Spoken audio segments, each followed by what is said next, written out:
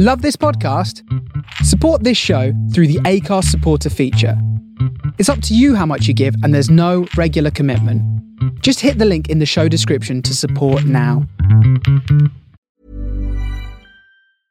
A lot can happen in the next 3 years. Like a chatbot may be your new best friend. But what won't change? Needing health insurance. United Healthcare Tri-Term Medical Plans are available for these changing times.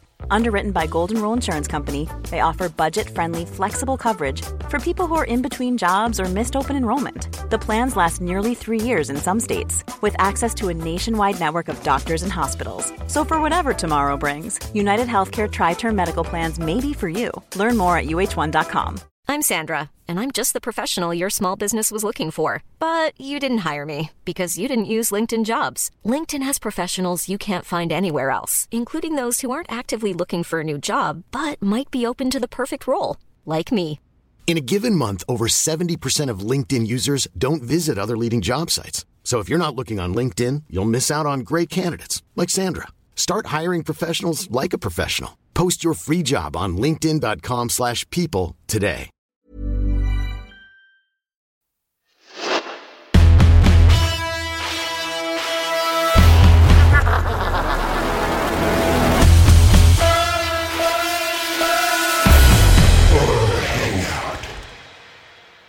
Welcome to the Horror Hangout, a podcast where film fans watch the best and worst horror movies of all time and talk about them. My name is Ben Errington, and today I'm joined by two very special guests. Dani Thomas and Conor Molloy are the hosts of Scream Queens podcast, two Irish weirdos masquerading as smoking hot bombshells, coming together to drink wine and discuss the things that go bump in the night in this digital low-key satanic ritual. Nearly said satanic, that's not a word. We're talking cults, serial killers, demons, our cats, and all things spooky. That's the description of the of your podcast, of course, not this one. Welcome to the show. Hello.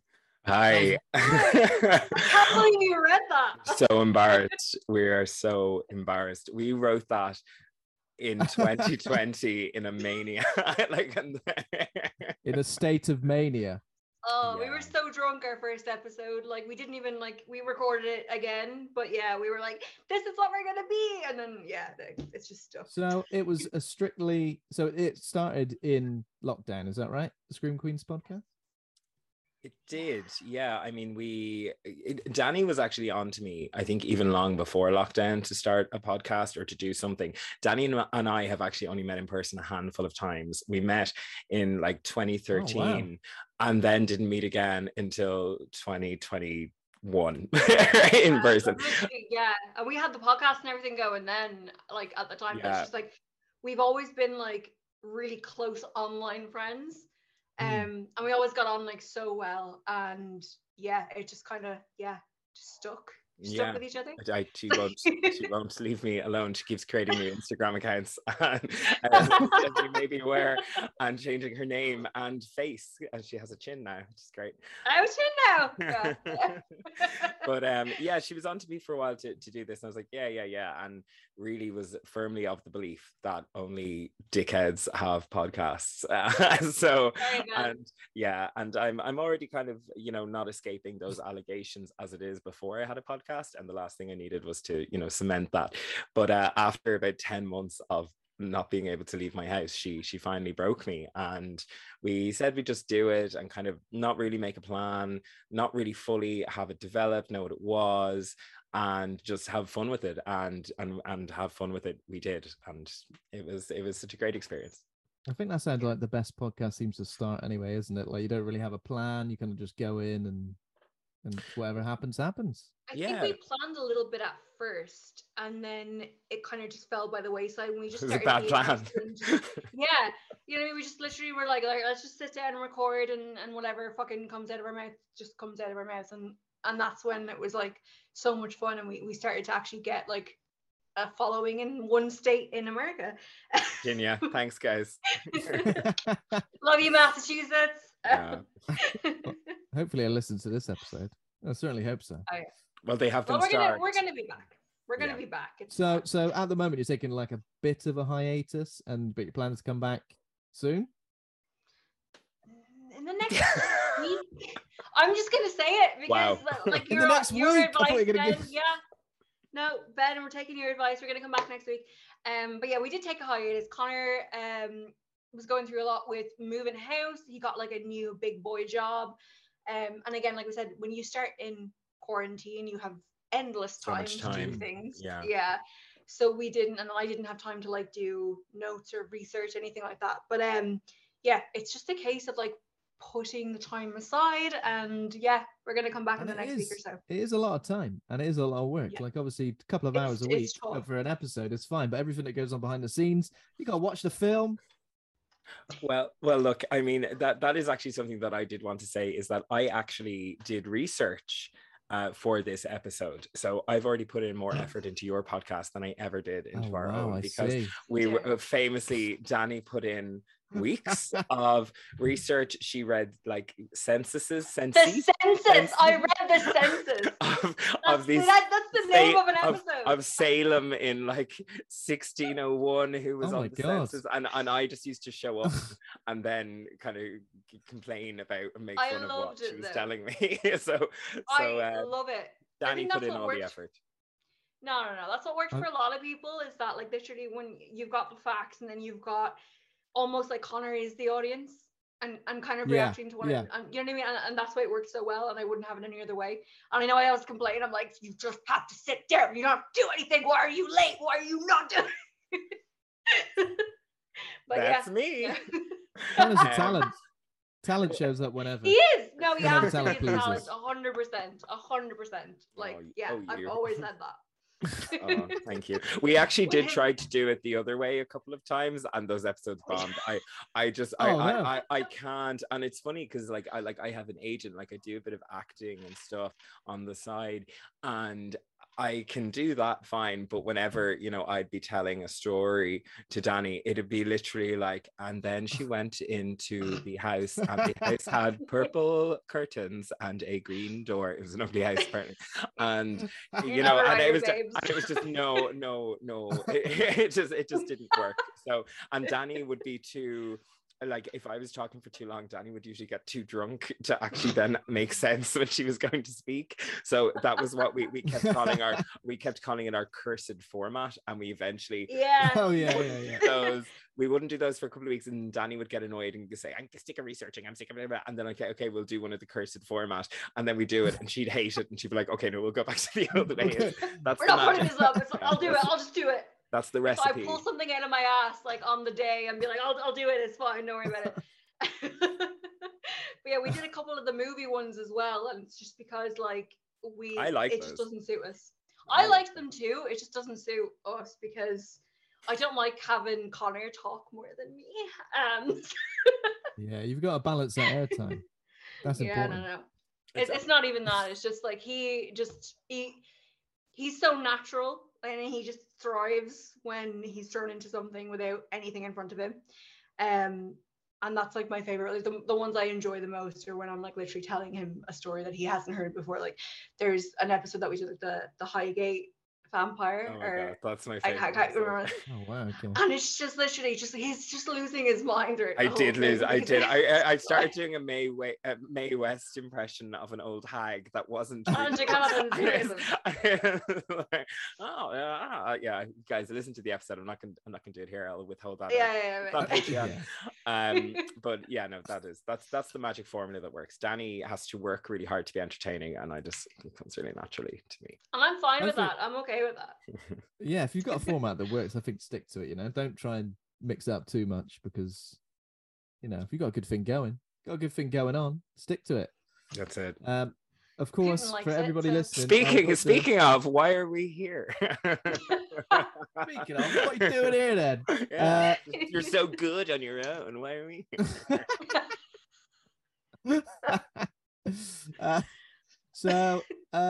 Okay. We'll talk. Obviously, I'll put the show in the show notes. I'll put the link to the Scream Queens podcast as well, if you want to go and check it out. And the new episode will be dropping apparently in a week. So I mean, 26th. let's not commit.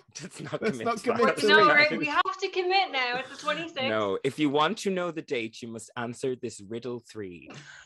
Riddle the first. I'll just go over here.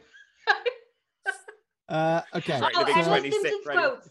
It is half a Simpsons podcast as well, by the way. Is it?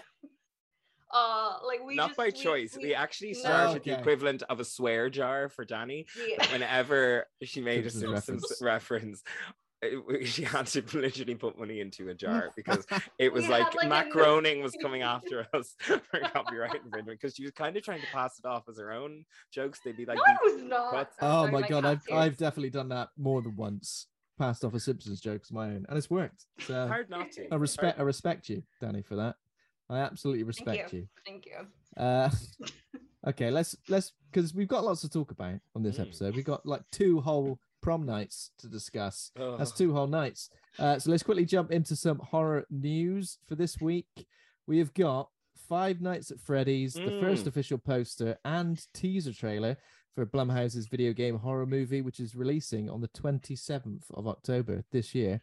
I think it's going to be theatrical, but also on digital on demand as well. Either of you guys interested in this? Have you played the games at all? I've played the game. I haven't heard anything about there being a movie though, which is really interesting. Oh.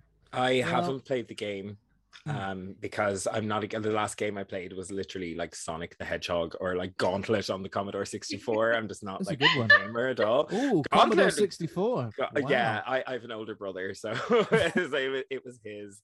That was 2 weeks ago. It's great. It's a classic. Bang up to date. But I've never played it, but it's something I've been kind of keeping an eye on since I heard about it, because there was always something about the Five Nights at Freddy plot that always really intrigued me. This kind of, I like horror that kind of delves into this kind of childhood nightmare-ish kind of twisting something from your childhood into something really, really dark. And even I only watched that promo when it was, I think it was released last night. I watched it. Yeah. And really the visuals in it were brilliant. So I'm definitely sold on it, but whether or not I'm brave enough to watch it in a cinema where I will be embarrassed of screaming, or whether I'll watch it alone in my house, will remain to be seen. Well, looks like you've got the choice. It looks like it's releasing like pretty much the same day. I know. Did either of you see Willy's Wonderland? Yes, I loved Nick it. Cage. Yeah, So that seems I like really pretty much very, very similar sort of plot. That's what I would be thinking. Like, who is starring in this in Freddy's? So in Five Nights at Freddy, Josh Hutcherson. Matthew Lillard. Matthew Lillard's in it. I don't know what role he's playing. We stand he's Freddy. We talk about him all the time.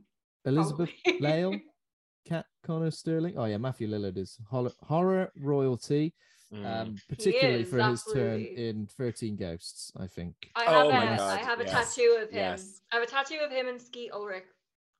Wait, okay. Oh, that makes sense. Billy I was like, I couldn't make the connection in my head. Then I was like, why? We've actually got the two of them in a heart, and then it says B and S forever in blood. Oh wow, I love it. Starting to feel a little woozy here. 13 Ghosts. We've actually got a video on our YouTube channel, which co-host Luke Condor edited, and the video is called "Matthew Lillard Can't Stop Jizzing." And basically, whenever he has like a weird sort of ghost attack, we've just done a little jizz count, like he's jizzing in his pants. He's like, the exact face. And there's even a bit where he dribbles. He's so fucking drooly. That poor man just can't control his salivary glands. I'd be like, get into a different job. Get a different job. Like this seems painful every time. 13 Ghosts though. 13 Ghosts. What a fucking film. I actually only rewatched it recently. It is actually such a favorite of mine because it's such camp horror. Do you know? It kind of knows what it is and really leans into it. Do you know? 100%. Love that. And it's got like the design, like the creature design, like all the ghosts. And the house design. The machine. I mean, of the house. You couldn't do any fit in private in that house. No, it's absolutely outrageous. Like what an impractical house. Yeah. I'm just gonna go upstairs to have a quick. No, I'm not. Yeah. No, I'm not. Everyone can see me. I'm good. And it's always moving that house as well. That's like a Rubik's Cube house. So impractical. Yeah. I'd end up getting split in half. Does someone get split in half? Oh, sure lucky you. Well, lucky me, we take it where we can get One can only dream. I'd be split in half, but everyone would see because of the window. So that's lucky fine. them.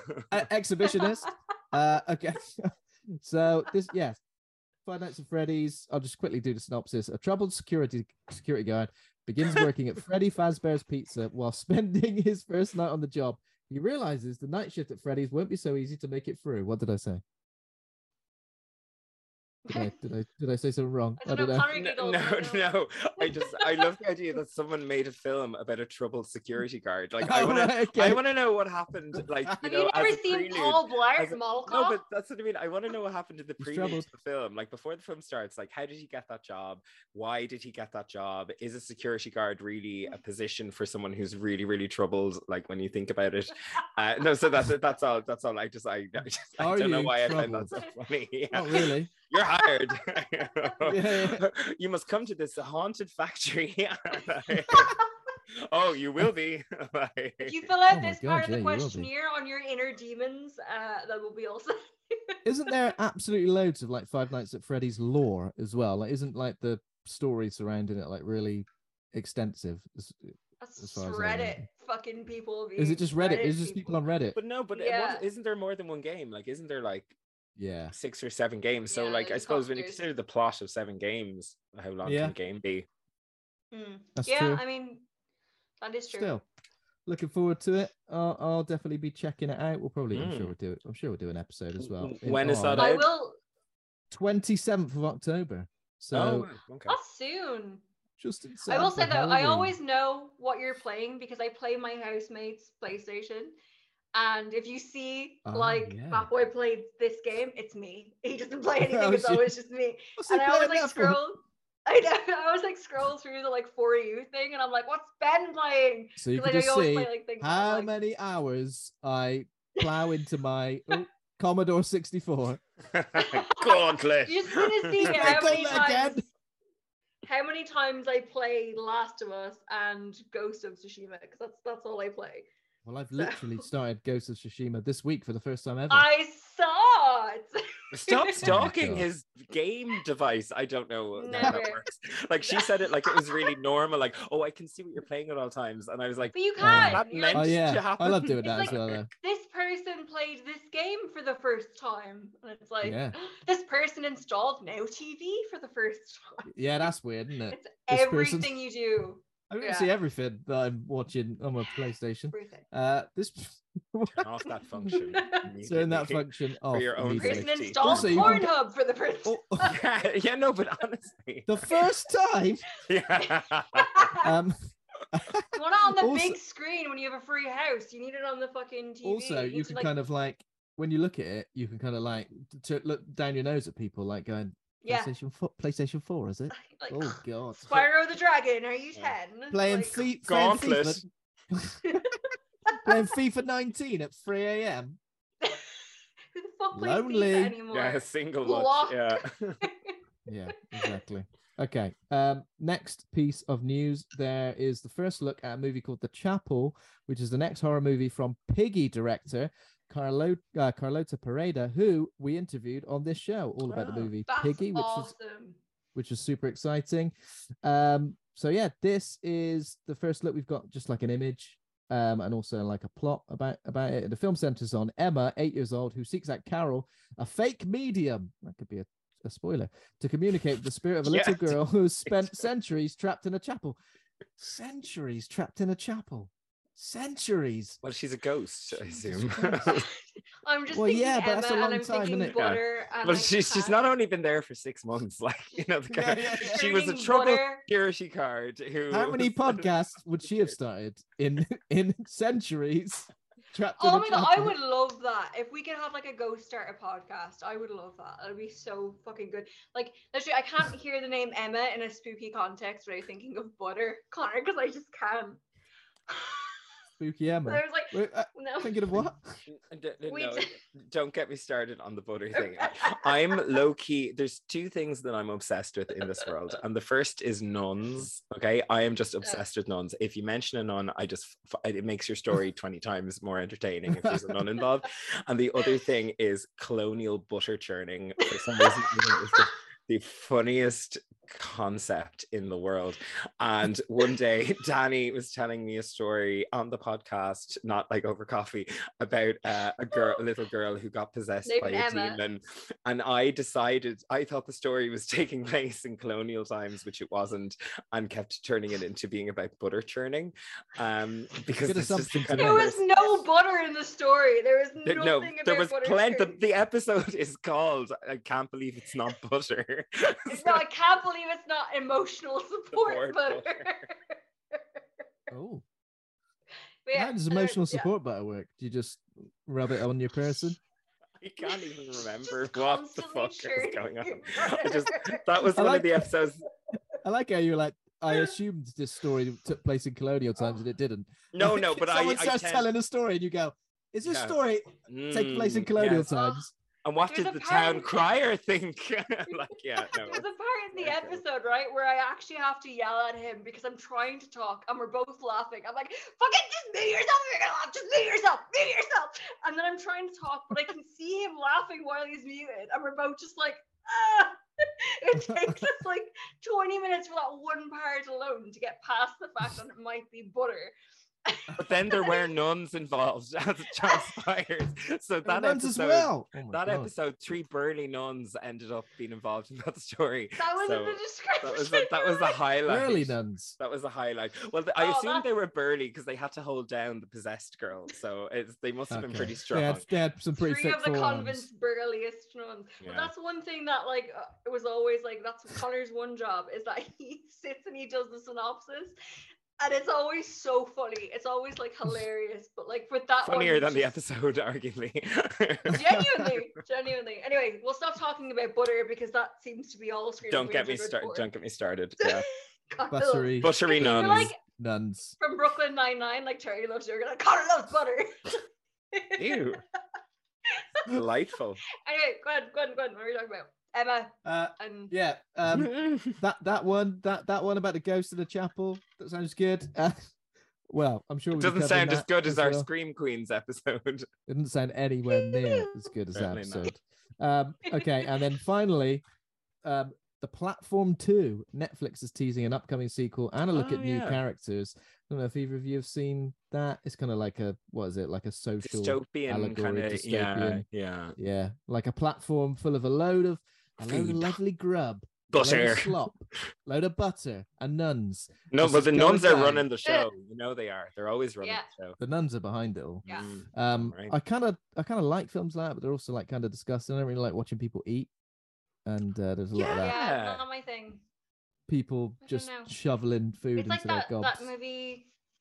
Is it The Menu? I didn't like that. I did like that, but also the eating and that was actually at a minimum. Like there was actually I don't know what you think that was about. Food and it was crap. Yeah, the courses were like, I just didn't like it. Here's your tax record, printed on an banana bread and stuff like that. I loved it. It was great.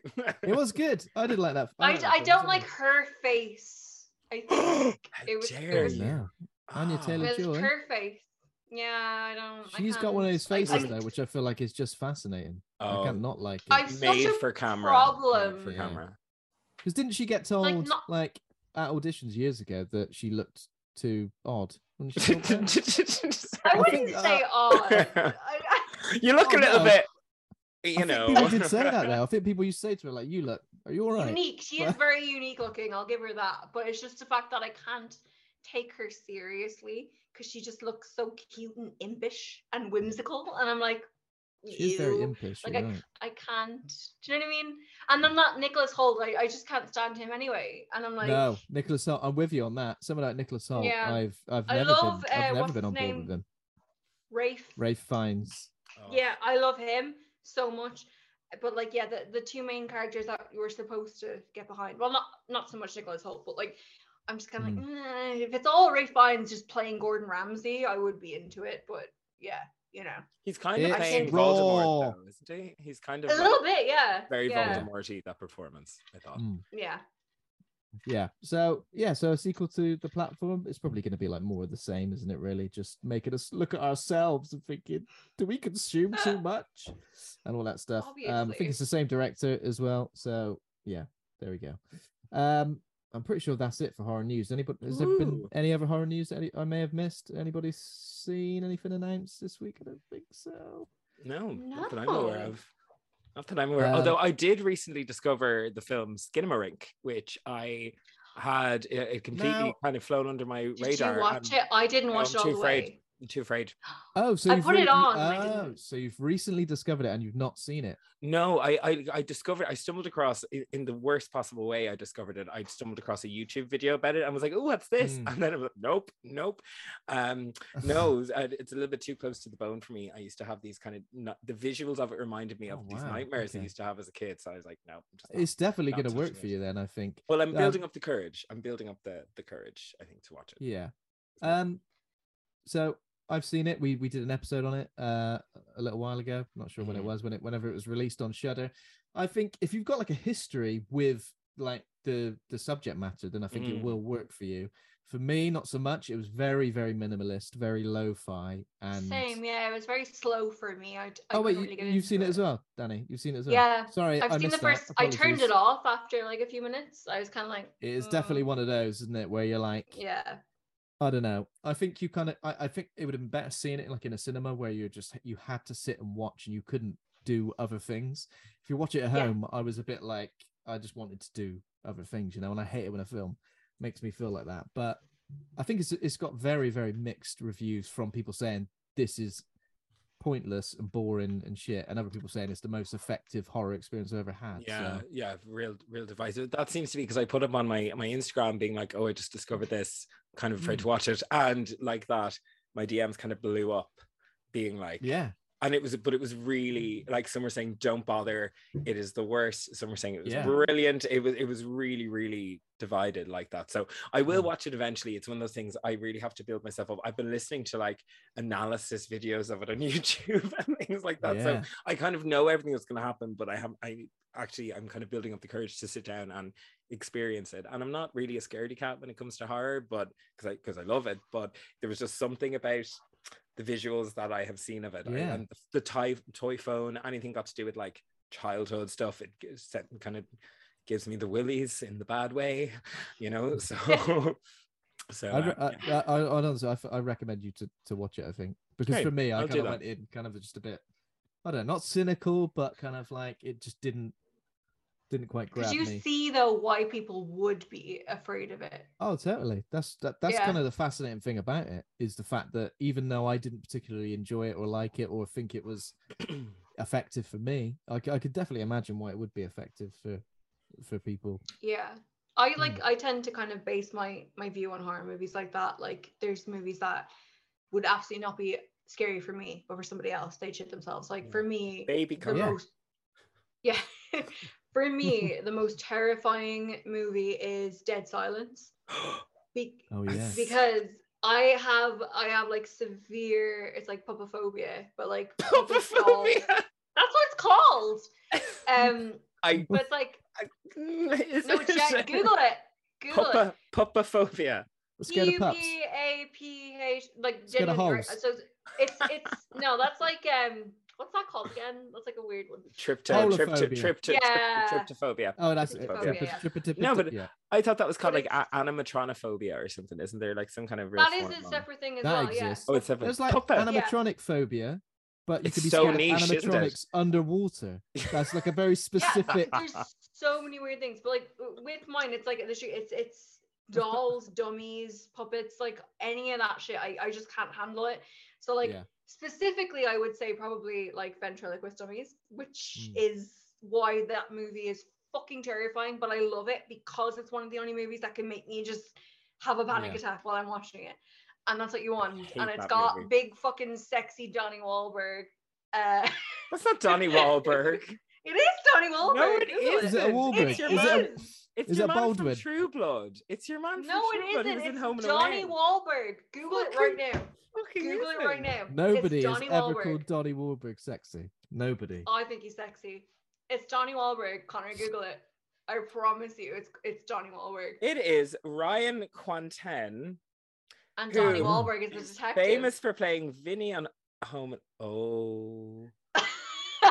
Yeah, Donnie's in it. Big sexy Donnie Wahlberg. The right detective. stuff. Detective Lipton, Ice-T Yes! himself. Okay. I told you. Oh my God, he was in New Kids on the Block. Yeah. Yeah. Yeah. I'm The a right big That one. girl, you're a big girl now. now. It also has Amber Valetti in it, and she actually looks like a ventriloquist dummy. So there you go. Just in real life. There we go. That's But why yeah, she was cast. Mm. Yeah, that's Bless one her. movie that just makes me fucking like lose my Yeah, mind. I I think- hate it and I love it. I think that's what's so good about horror is that like there's such a huge amount. As a cross section of fear is amazing because so many people can draw like from subgenres and stuff that really do affect them, and other people just be like, "What are you on about? It's not scary." Yeah. That's not how it works. You know, you can watch It's a like comedy film. And... arachnophobia. Wouldn't Yeah. bother me, but someone who's afraid of spiders. No, because I am afraid of spiders, and that's a delightful family romp. It actually is. I love Terrific. that. Starring the wonderful I Jeff did like it. Daniels. Isn't it? Have Jeff you Daniels in ever this seen the Yeah, trailer yeah, for yeah. that? No. It's so whimsical and family friendly, that trailer. Oh. It's literally like you go to go, "Yeah, spiders, great." They might fall Jesus. on your face while you're sleeping. Oh no, I love arachnophobia. I'm actually going to do a rewatch of that again. That's Yeah. I wind really up. like it. That was one of when I was a kid. That was one of the few like videos that we had on VHS. Like for some, like back then, like VHS seems to cost like £25 per one. Yeah. It had like a small selection. It was like arachnophobia, the Sandlot Kids, Chicken Run. Later on in life, it was Chicken Run, and we just watched them to death. Boom, Yeah, you boom, just boom. watch them over and over again. You memorize every Simpler word. times. Yeah. Now you kids with your streaming and your teaming and your hip hopping, you know, instant gratification. Your Instagram. And that's the thing.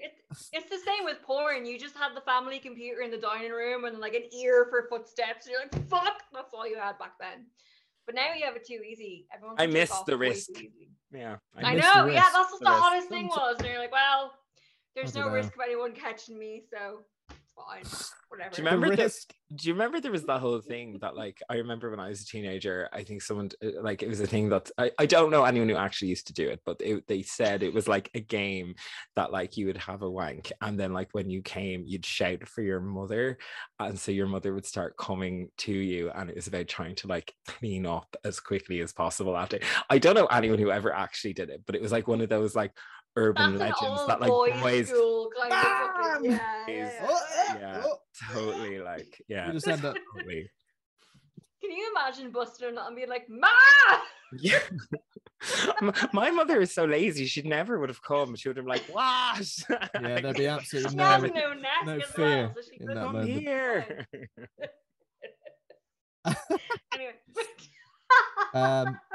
Right. Risky wank stories aside, that is a real life horror though. Risky wank stories. Yeah, You know, now we've got it. The Now name of we've my got autobiography. now, Name your sex tape, now we've Risky got Wank. 4K streaming. We've got access to OnlyFans. We've got it all. You know, we've got it all. Back in the day, it was just a porn magazine folded up in a woodland. Okay, how old are you? I'm pretty old. It seems my God, it. I'm pretty Can old. I tell you my just my porn mag horror story? 'Cause Yes. it is a horror story. So Yes. The night that my dad passed away, bless him, right? Oh, R.I.P. to a what real a one. sexy story. It's such a sexy story. But I was staying in his room at the time. So literally I was like in there the whole week. Got to about day 3 and the fucking mattress protector thing popped up and I was like, oh, I'm just gonna fucking remake this. Lifted the thing and found like my dad's old porn from like the 80s. And I was like, this is the best thing ever. Like took it out and it was like literally this like busty German MILF lesbian. So like everything weird. And I like immediately FaceTimed my brother and he was like, I remember those. I used to jerk off to those all the time. And I was like, oh no. Family heirloom. Family heirloom, exactly. And So I was Dani, literally just like, I'm gonna put them back where I got them. That's fine. So I made the bed nice, got back into bed. 2 hours later, my mom was like, we have to go, your dad's dying. And I was like, how am I gonna look his dead body in the face after this? Can I bring the magazines? Everyone got their chance to go in and hold his hand, and I was like, I know you're a pervert. We all are. Wow. We all are. That's the truth. And Dani, I'm imagining, because of the time period that the magazines were shot, like, were there a lot of like feathered bangs? Oh, absolutely. Like just as big blue as eyeshadow. Yeah. And they were German as well, so it was like proper, like hardcore stuff. Just on the cover alone. Oh wow. Yeah. Serious Bush. Yeah. Serious Bush. Fair play to them. Kate Dead Bush. right. Talking about like porn urban legends. Did you ever? Is this an urban legend, or have I just misremembered this? The urban legend was somebody masturbating, lying on their bed with their eyes closed. Who knows what they were listening to? But they had music and headphones as well. And when they opened their eyes, they had like a cup of tea and a slice of toast that their mum had brought. I would throw it over them if I was their mother. I'd be like, I can't help but feel, is this an urban legend or a memory that you repressed? Best memory. Yeah. It is a very British thing, Ben. It would be very tea and toast. I won't disturb him. No. I was I could never do it with headphones in. Absolutely no, I've got to be aware of my surroundings all the time. Oh yeah. I always have one. Yeah. I always have one out. Yeah, you've always got to have one, like 100%. Going all in on heaven, that is amateur. Not if you're not alone. No, exactly. No, I get that. I get so paranoid. Even if I'm like my neighbor's cutting the grass outside, I'm like I don't know. Irish Catholic repressed fucking I'm actually kind of the opposite than that, Dani, because I used to live with a couple of my friends in this, it was gorgeous kind of Victorian townhouse, and I lived next door to this gay couple, and I really fancied one of them and therefore hated the other one out of just, pure jealousy for stealing my life. And they were clearly really rich, and they were like really stealing my life. And it was like, it should have been me. Could have been You're me. the horror movie. No, I am a walking horror movie, and I used to try to like low-key kind of seduce your man all the time.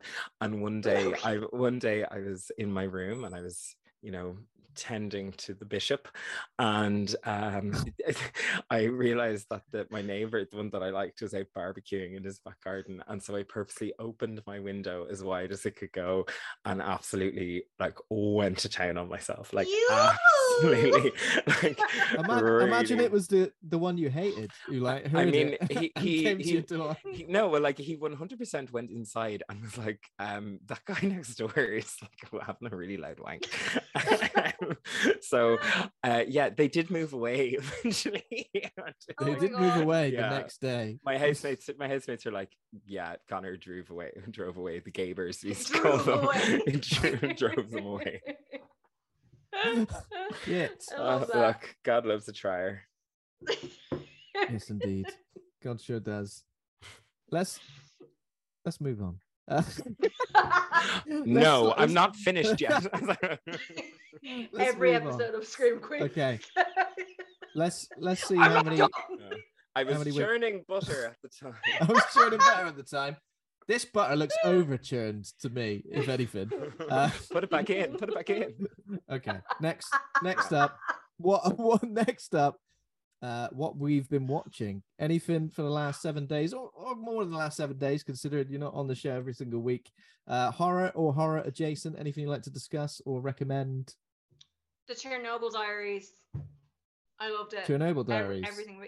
Yeah, have you seen it? I've not seen the Chernobyl Diaries, It's a documentary. So it's film documentary style. It's one of those Blair Witch kind of things. Okay. But they go and they stay in Chernobyl, and then like a really bad day, some mutants attack them. Oh wait, it is really good. I'm really sorry. Really I have seen that. Yeah, I remember then they're in like the old apartment buildings, and they're going through it, like literally just filming things like tourists, and then like things like run behind them, like all that kind of creepy stuff. Can I just ask, are the mutants, did they supposedly come out as a result of the Chernobyl disaster? Yeah. Okay, this is the worst taste, and this is coming. That's coming from me. Oh my god, it is really bad. It's just what like, the fuck? Wasn't it like off? It was off the back of like The Descent, wasn't it? It was kind of like this. I know it's found footage, but it's kind of got that vibe, hasn't it? It's the same kind of thing, but it's like I Did can't they even have say to call it the Chernobyl Diaries? Though?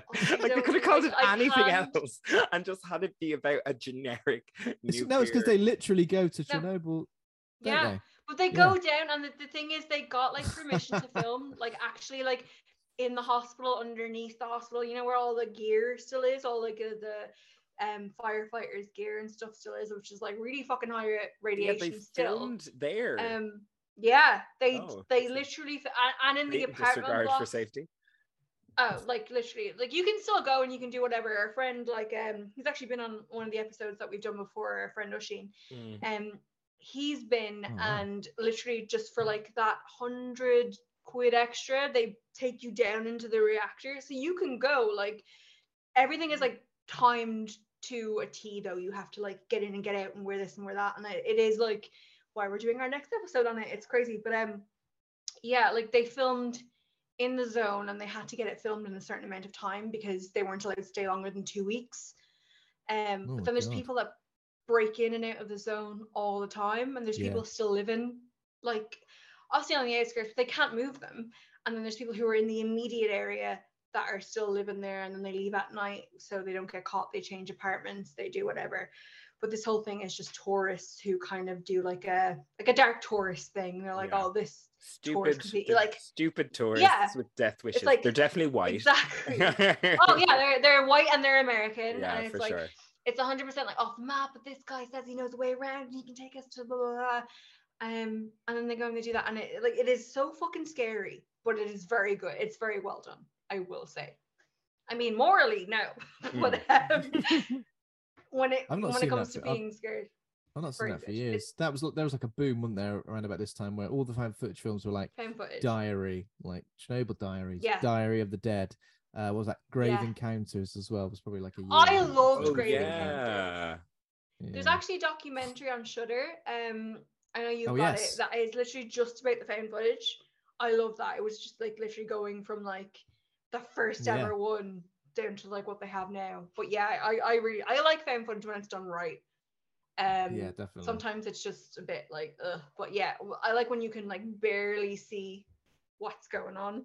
Like not what's going, but you can barely see the monster. I don't like to see the whole fucking you're looking very documentary style right now, Dani, to be honest with you. If something like dark shadowy was to appear behind you, it would be very fitting.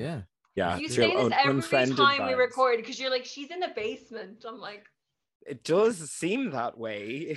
My new roommate Joseph Fritzl said I can record my podcast anytime I'd like. Fritzl gives me 3 hours of internet a day. He's right to do so. Stockholm syndrome. Anything else? Just Chernobyl Diaries? No, I haven't. I haven't really had time. I have recently watched the 2 prom night movies. That's all I've had time for.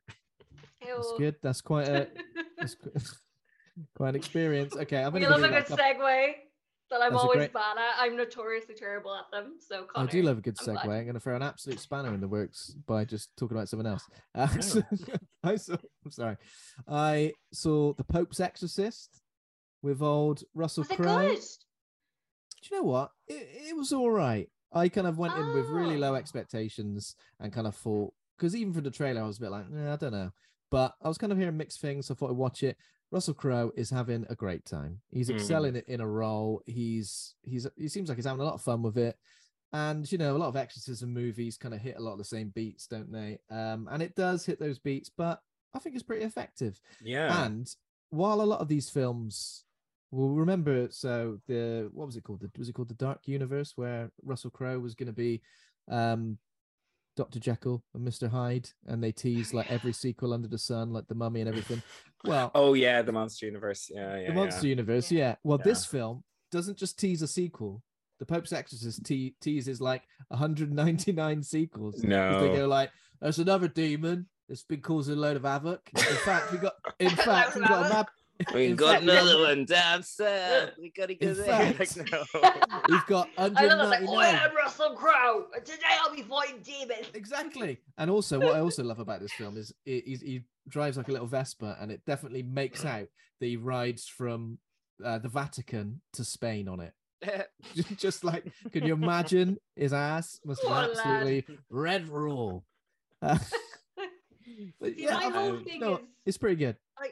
I don't like kind of like A-listers in horror movies. I kind of prefer like takes you out an of unknown cast. Yeah, because I'm like, oh, I know it's just Russell Crowe as a priest. Like, whereas it's like a bunch of unheard of people. I find it so much easier to get into. Like, even when it's like, all right, I'll say this, I don't even care. One of my all-time favorite horror movies is Sorority Row with Audrina Patridge. Love it. It's so good. So and Carrie Fisher's in it as well. But it's like, love it. Even with her in it, I'm like, and then when she gets killed off, spoiler alert, guys, sorry, it came out like fucking 15 years ago. But when she gets killed off, it's like, oh, now I can settle in, and it's such a fucking good movie. But yeah, because Audrina was so famous, like it's just hard. I knew who she was, and I was just like, like when I watch horror movies, I want to be like, what the fuck have I seen him in? Or that's difficult though, because sometimes you'll watch a movie and like the person is gained their fame, they become a big household name after they've been in that film, like Jennifer Aniston in Leprechaun, for example. and still like the effect of going back and watching that film, it is weird because you're just like, what? What's going on here? It is a bit weird, when you look back on that. Yeah, there's not. It's like Johnny Depp in Nightmare on Elm Street, isn't it? Like, do you know what I mean? Yeah, you like know now. Yeah. But it doesn't. But it does. It kind of takes you out of it, actually, knowing who he is now, whereas it wouldn't have had that effect in the 80s. I'm so glad that you brought up Sorority Row though, because it's such a brilliant like camp slasher. Like, it knows what it is. In. That's like my favorite genre of horror. I love it because it's not scary like that. I love Black Christmas 2006. Oh my god, yes. And a similar vibe. I was saying this to Ben like just before you came on, that like once I watched the 2008 prom night, all of the suggestions were just fucking goals, like the Final Destination movies, Sorority Row, like Triangle, Pandorum, like all of these like crap movies. But it was an awful time for they're movies. Fucking great. Yeah, it was awful, but everything was great. Like, everything was so good, and I feel like it was coming off the back of like when Buffy was the most popular, and then everything was horror, and it was a great time to be alive. Moon pie, absolutely. It really was. It really was. Yeah. So the only other thing I saw was Tourist Trap. I don't know if either of you have seen Tourist Trap, 1979 slasher movie. No. It's kind of like Texas Chainsaw Massacre meets House of Wax. Oh, okay. I love that. It's got a bit of like a supernatural thing going on as well, but there's like a killer who could control and turn people into like mannequins. Oh, okay. Yeah. Wow. Is it like Night of the very Mannequin? up my street. That's the plot of that film as well. Yeah, they kill them and then they basically wax them. Yeah. It's like very, that. very weird. But yeah, it is more silly than sinister. But like, I can see. Do you know when you watch a film and you're like, you can see how this is like influenced so many other films without even really knowing. Like, you kind of look at it and go, okay, this is just a rip-off of A, B, and C. But you're like, oh, but it came out before, so it can't be. I have to say, I don't know if either of you have read My Heart is a Chainsaw. Have you read that? It's a horror novel. I can't think of the author's name, but it's really good, but it's told from the first person perspective. It's about this teenage girl who's obsessed with horror movies. And I would have to say, if you're looking for a new horror, particularly slasher movies, and basically it appears as if there's a slasher in her town, so she's kind of found herself as a character within a slasher movie, and she's trying to pull on her encyclopedic knowledge of slashers to kind of work out who it is. And it's such a good book for finding, like, her knowledge is like encyclopedic, and so there's all these throwaway lines to all these slashers from the past, and that's where I think I've heard that Tourist Trap. I think I've heard of that before, and it's there's so many in there. So anyone who's looking for kind of new horror movie to watch they haven't seen before, a really obscure slasher, I recommend you read My Heart is a Chainsaw. It's a really, really good book as well. I was just looking at my bookshelf because I'm sure I've got it. Like, I think I used to subscribe to like a monthly kind of horror book, like a subscription book. That I'm sounds pretty really sure good. it came. Yeah. It's by Stephen Graham Jones. That's who it is, and he's a Native American author, and he tends to write horror novels with Native American characters. Yeah, the Only Good Indians, I think, was another one that he did as well that people kind of really raved about. So yeah. That's great. I love that there, because I love that when you read or watch something, you're like, I'm gonna have to make a list of all the things. It must be the most horror references made in a single book ever of all time. Like it's insane how often they come up with such throwaway lines. When was it written? Is it like relatively new, or it's fairly new, isn't it? Yeah, it's only in the last couple of years. Like after 2020, like yeah. Oh, all right, okay, cool. Okay, so I guess we should just talk about the film of the week, or films. Do we have to? Films of the week. We do. We kind of do have to. It's the reason we're. It's the whole reason we're here. So, Prom Night is a 1980 slasher film directed by Paul Lynch, written by William Gray. Jamie Lee Curtis and Leslie Nielsen star. I know. What? And he's listed first. Leslie Nielsen. I was like, response. He's listed first, so I was like, is he the killer? What's going on? So the film's plot follows a group of high school seniors who are targeted at their prom by a masked killer seeking vengeance for the accidental death of a young girl 6 years earlier. Obviously, we're going to be talking about the remake as well, the 2008 remake directed by Nelson McCormick, which is a reboot of the Prom Night series. It's officially the 5th installment, but obviously the story is pretty much completely different. The only thing being similar is the fact that it takes place on Prom Night. So what kind of ratings have we got for Prom Night?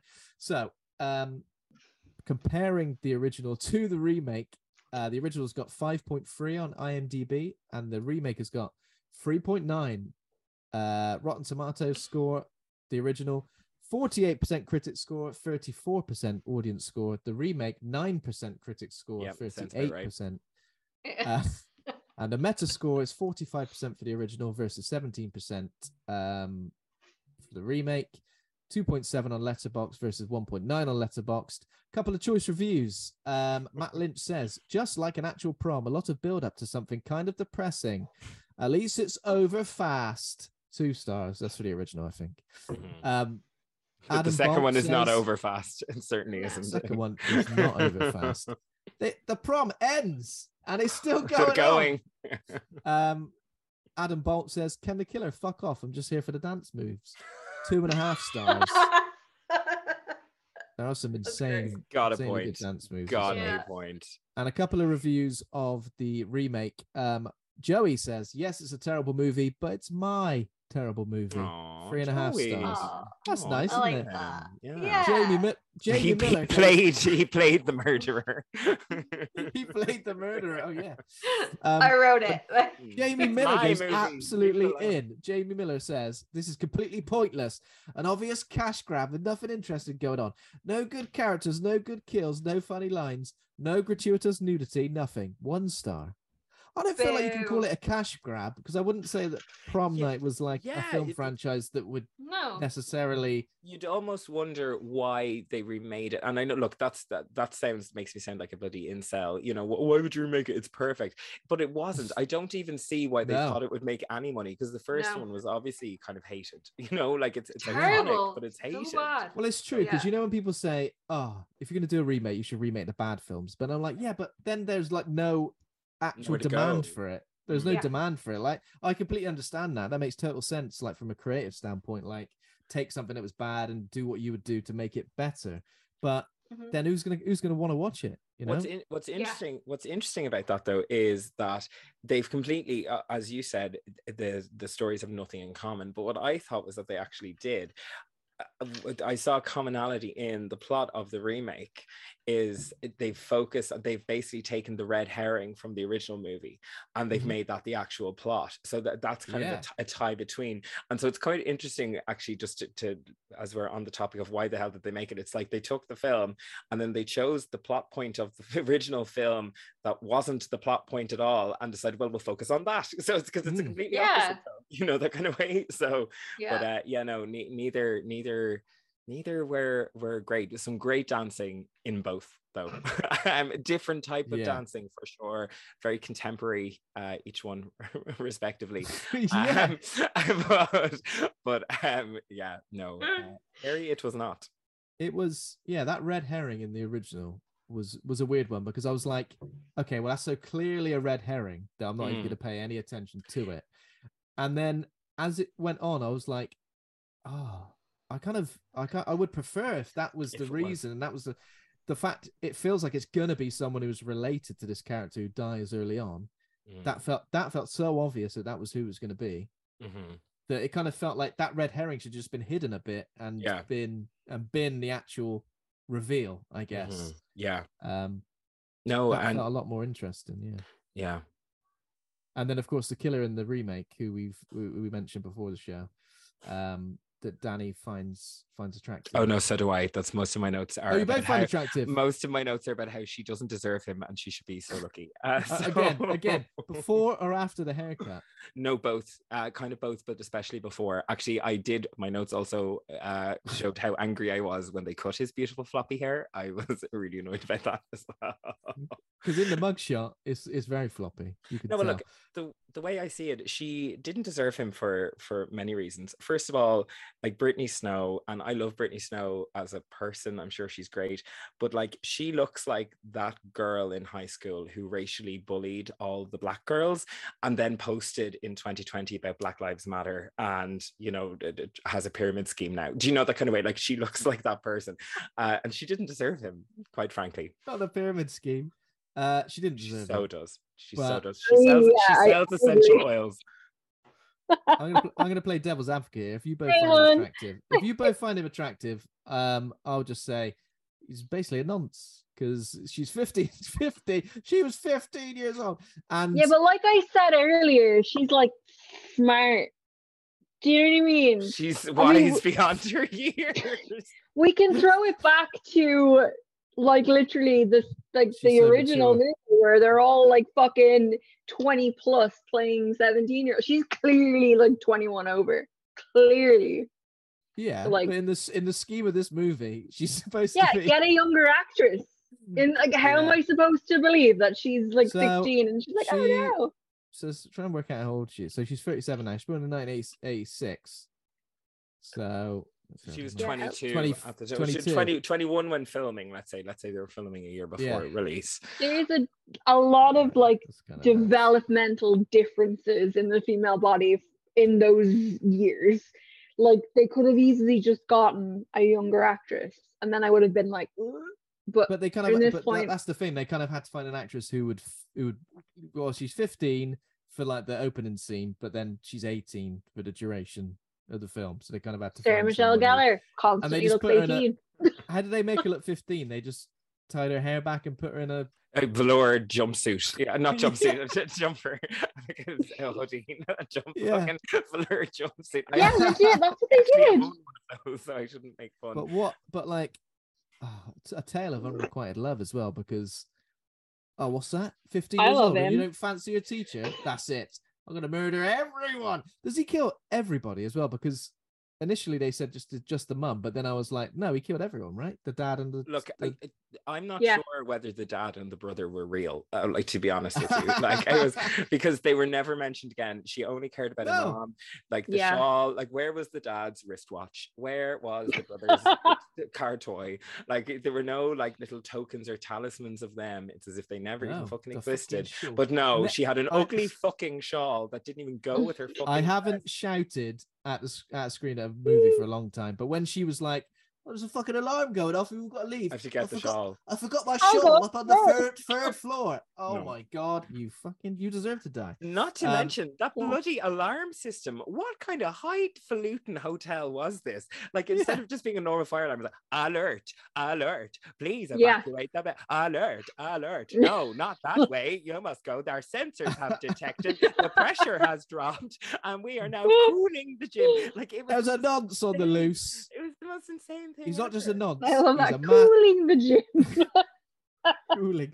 He's not just a nonce. He's a master of disguise as well. Okay, nobody's used the Oh hat. yeah, he pulls his hat down real low and gets away with fucking everything. Gets away with everything. Like- Dresses as a bellboy as well. When the friend literally is standing next to him and she said, I know that guy, but I don't know from where. I'm sorry, would you have forgotten that guy who like killed your best friend's friend, who you had seen at school every day for like 3 years before that? And you said, how do I know that man? It couldn't be him. He has fucking hair and no hat.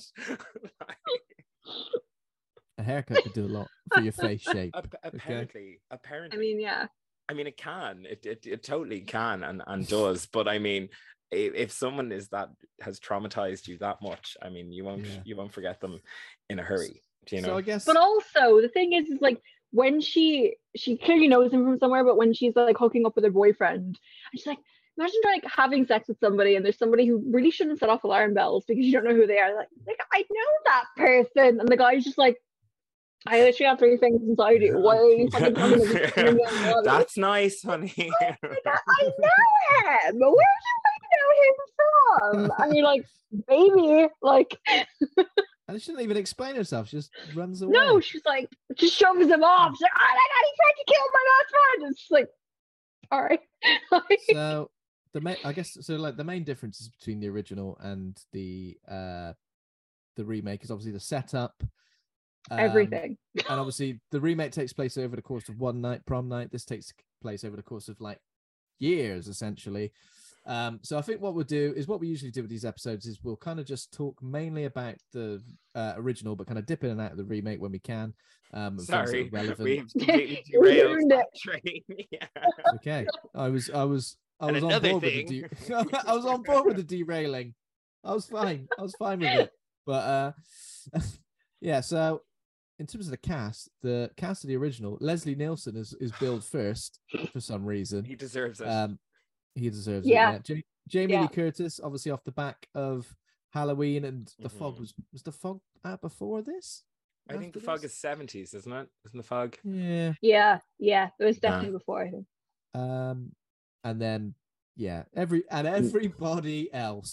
everybody else in their 70s jumpers and lovely haircuts and I had written down that I was like, oh, here we meet Nick, he seems gay, and then it was like we meet Drew, he also seems gay, and then it was like we meet Alex, gay, and also my notes are just accusing all these men of being gay, and I was like, was everyone gay in the 80s? And then I was like, well, AIDS, I don't know, and then I actually had to Google it, and actually the actor who played Nick did die of AIDS in 1994. So my gaydar is fucking ring-a-dingy-dingy.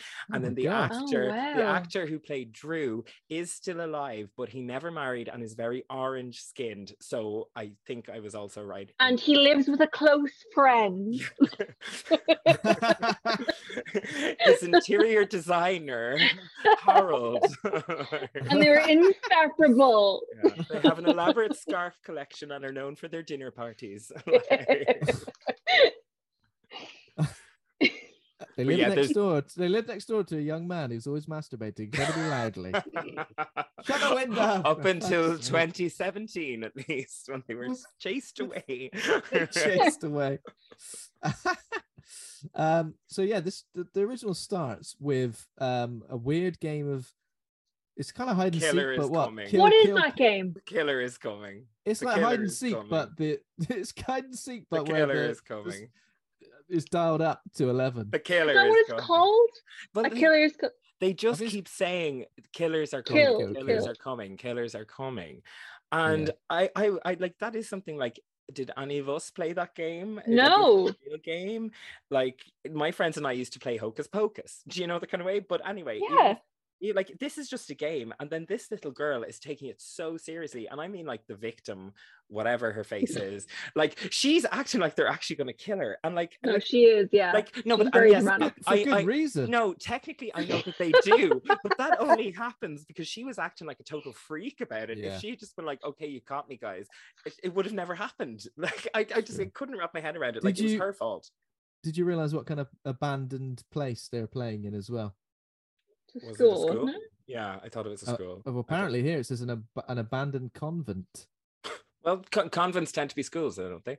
Oh, schools for nuns. You're not from Ireland, you wouldn't know. Where you learn, where you can learn to be a nun. Sign me up. If your gaydar was working, I'm surprised your nundar wasn't working. I realized it was nundar. It's one and the same. There's great overlap, Ben. Great overlap. You know, that reminds me of, you said, I'm sorry to completely derail when you said nundar. It's, you remember that episode of Angel where it's like, nundar, do the dance of joy. if you watched Angel, you'll know. I mean, I did watch Angel, but I feel that's a deep cut. Nundar, do the dance of joy. It's the best. It's really good. What I kind of liked here as well is that when you look at all the kid actors, when you realize like the actors that they've got to play them when they've grown up, and confusing to the point where I thought kids were other people for ages until they like had the same haircut. For example, pigtails. I was like, oh, that's a pigtails girl. That is. I know that because she's got pigtails as well. Yeah, I agree with you to a point. I did know the one that was going to be playing Jamie Lee Curtis as soon as I saw her, though. The Jamie Lee Curtis girl, I literally said that one would be Jamie Lee Curtis, and someone said, "Oh, okay, Kim," and is she the one who walks away, like leaves? She's like, "I'll never tell." She's got like the braids. No, she wasn't there for it. She wasn't there for it because she was the one that left with Alex, with the little girl's brother. Remember at the start, and they leave. They're not there for it. Okay, So she was completely in the dark about the whole thing. But no, I definitely thought, I was like, that one will be Jamie Lee Curtis, and they called her Kim, and then sure enough, Kim was Jamie Lee Curtis. She was well cast. She's in the dark about it because she's like friends with some of the people who are responsible for it initially. So how did they kill her? I mean, they kind of just all gather around her. She jumps out a window. She's a fucking idiot. She does. What happened? Did you murder her? No, I got close to her and then she jumped out of a window. Honestly, if we were playing a game, no, like, to be honest, I take umbrage with the killer at all because they didn't kill her. Like, that little girl overreacted to a very casual game, and it was her own demise. And no, she did. She was like, "Oh my god!" Like, yeah. Well, why are you like just fucking hurling yourself backwards into a window? Yeah. What did she land on? No. Did she land on anything in particular? It's like a glass door thing, and it fell on her. Then something else fell on her afterwards. No, that was at the end when I think you're thinking of when the window fell out of the pane. Yeah, I don't think it fell on her though. I think it like was just like dramatic. You would think if she fell, and then a window in the same location also fell, like it would probably land on her. She looked pretty bloody. Apparently she got like shot forward. That was the weird thing as well, is that when she fell directly out of the fucking window, she fell like fucking 6 feet back from it. Like, it didn't, you know what I mean? And then the window fell and somehow was able to not fall anywhere near her. So I don't know what happened there. The 70s. She really flung herself out. Apparently she just planted her feet and just fucking like a frog shot her way back off that building. Like Frogger. Yeah. So she dead, and the kids just all make a shitty little pact. Really, we're just like, don't ever tell about this. But I also love how none of them are like distressed enough. Not a single tear. They're like, let's not tell anyone. Don't tell mom. Someone would crack. One of them would crack. Kids are little weaklings. There was not a single tear. And the girl with the pigtails in particular, at one point, because she was like almost like a close-up, and you could see she was really, really trying to get like a tear, and she was kind of going like, for anyone who's watching this video, will people see this video? Like, she was kind of like she's dead. And like she was really willing, and it was like I could see it like bubbling, and it was almost getting there. And she couldn't. If she shed a tear, do it. she'd have had an unbelievable career as an actress. Well, look, there was pretty dodgy. What I thought was originally going to be really dodgy child acting just turned out to be really dodgy acting, because then when the mother arrives on the scene, her caterwauling was absolutely atrocious. Like if that's how my mother reacted to me dying, I would have been like very disappointed, because she didn't seem that upset, and then she was like, "Oh my god!" I was like, "Yeah." So it says that there's a shadow of an unseen person witnessing Robin's death crossing over the body. Did we see that? Yes, we did. And then at the end, it's revealed. Can I say who the killer is at this point? Well, yeah. So we will say we are obviously going to spoil. Spoiler alert! All of this 43-year-old film and the remake as well. I just felt like it was obvious who it was going to be. I didn't think, not for a split second did I think it was going to be anyone else. Well, I knew when the killer is calling them, he's the only one he didn't call. Okay. So, like surely, he would have gotten a call. And I can see what they did there as well, because they showed Nick didn't answer. I thought that was quite clever, actually. Nick gets a phone call, but he doesn't answer it. Oh yeah, and course. you could argue that they were trying to make it look like Nick was the one. He's the only one who didn't get a phone call. That it was just someone else calling in his house that was captured on film. Do you know? So I actually did think that was. The camera was just rolling, and that's what we got. All right, we got that. I felt really stressed when he left the house, not answering the phone. I was like, I couldn't do that.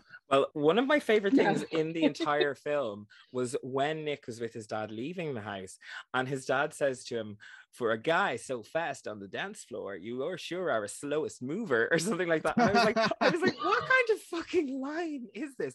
And then I realized this is exposition later on, because he's going to do a fucking 12-hour dance at the prom. Oh my god, and they're 12-hour dance. They're trying to kind of fill us in the background, give us a heads up. Oh, he's such a magnificent dancer. But I was like, what kind of father would even say that to his son? And at that time, like, I feel like in 1979, 1980, a dad would have been like, "Hey there, twinkle toes, why don't you be a man and have a brewski?" Like, I feel like I was why like, don't you play baseball like all the other kids? His father is extremely supportive of this. But again, a typical kind of 80s horror movie. There was a lot of gay subtext in this. There was that. There was the fact that he's such an amazing dancer. There was the tightest tops I've ever seen on a man in my life. And I go to a lot of gay bars. Incredibly tight. Then there was the kind of very interesting moment where they're practicing for the prom night, and it's Jamie Lee Curtis and your man Nick, and the brother has to give his sister a kiss, and it's really weird. And then the teacher says, now Nick, and your man goes, "I should kiss him," and Nick goes, "On the lips," and he's like, shake that his was hand. weird. Like that. Well, like, I mean, jumping forward to that as well is when she's actually like getting dressed for prom. And he comes in, he's like leaning in the door, and he's like, "Oh," and you're just like, "You're her brother." Yeah. And not to mention, her prom dress was something Dorothy from the Golden Girls would have worn. It was fucking outrageous. 100%. Like, and also, I have to get this in here, okay? So Jamie Lee Curtis, right? Fucking love her, adore her. She's a legend, right? That woman has never looked 17 in her entire fucking life, even when she was 17. And the fact that we're just expected to believe that she's 17, she's a prom queen, no. Like, that woman is like, she's been through fucking like 6 jobs at least. Is it just a time period though? Because like everyone in Greece looked absolutely. Yeah, that's the thing. I think no, but they were also all really old though. Like Jamie Lee Curtis was still quite young in this, so like she wasn't 16. She was meant to playing 16 unconvincingly, but she was still only like 23 maybe. Like she wasn't as old. Like the people in Greece were literally like Stockard Channing. Like 40, Stockard Channing was 40 in the 1950s. Do you know that kind of way? So I don't know. And, I think she's just a handsome woman. She's like Glenn Close. She is a handsome woman, and I think that just kind of ages you a little bit more than. Well, there's I don't know if either of you had ever heard, there was that rumor that Jamie Lee Curtis was a hermaphrodite. Oh, really? I never heard was that. No, I think it's very untrue, and it's definitely rooted in some kind of society being really misogynistic because she's not like delicately featured. But there was definitely, like, I remember being told about that rumor. So I went to school with a lot of boys, and I was definitely told that by like someone that like, oh no, she's a man and a woman. Like, was that the same rumor? There was a Lady Gaga rumor that was pretty much the same, right? Yeah. To the fact that I think people used to ask her that in interviews. And she'd get really pissed off about it, which is just like, no, course. but I don't think she is. But in this film, like, she is meant to be a 16-year-old girl, and she looks like a 42-year-old substitute teacher, which is a problem. But less so in the film than she does in the poster for the film, where she has a completely different haircut. So in the poster for the film, that's a photo of her from like 5 years later. This is a 16-year-old girl. This is a 16-year-old girl with like as a 16-year-old. What the fuck? She looks like the woman at the end of Ghostbusters. Do you remember with the like Zool. Zool. Are you the key master? Yeah. She looks like that. But yeah, I agree. And in terms of talking about like all the gay subtext and that, considering like 2 weeks ago on the show we did a movie called Tenebrae, and we kind of I talked with the director of a movie called Bath Bomb about Colin G. Cooper. We talked all about the history of giallo and how, like, obviously giallo has inspired a lot of slasher movies, and giallo has got loads of gay subtext, like pretty much throughout. It's got loads of like queer characters who are like either oppressed or like openly queer and kind of like almost like caricatures in a way. And you could just see how that genre has like impacted like American slashers as well. And it's weird that all of the subtext kind of like carries over. I just found it really, really quite fascinating after watching like Tenebrae and talking in great detail about those films. It was kind of fascinating, and obviously these films are incredibly camp, but it's interesting to see like how many things carry over into the 2008 version as well, even Absolutely. Though nobody looks 45 in that. However, no, but the teacher is in love with her friend, with the main character. Getting a guest star here. Sorry. 100%. No, this is Skinamarink. This is Skinamarink all over. This is Skinamarink. What even was that? It was a shape. So we had a teacher being in love with the friend. Also, I kind of thought this woman is the perfect age to have like originally been in the like Prom Night, the original film. But then she wasn't. I got really, really annoyed at the film at one point because I misheard what someone said in relation to that teacher.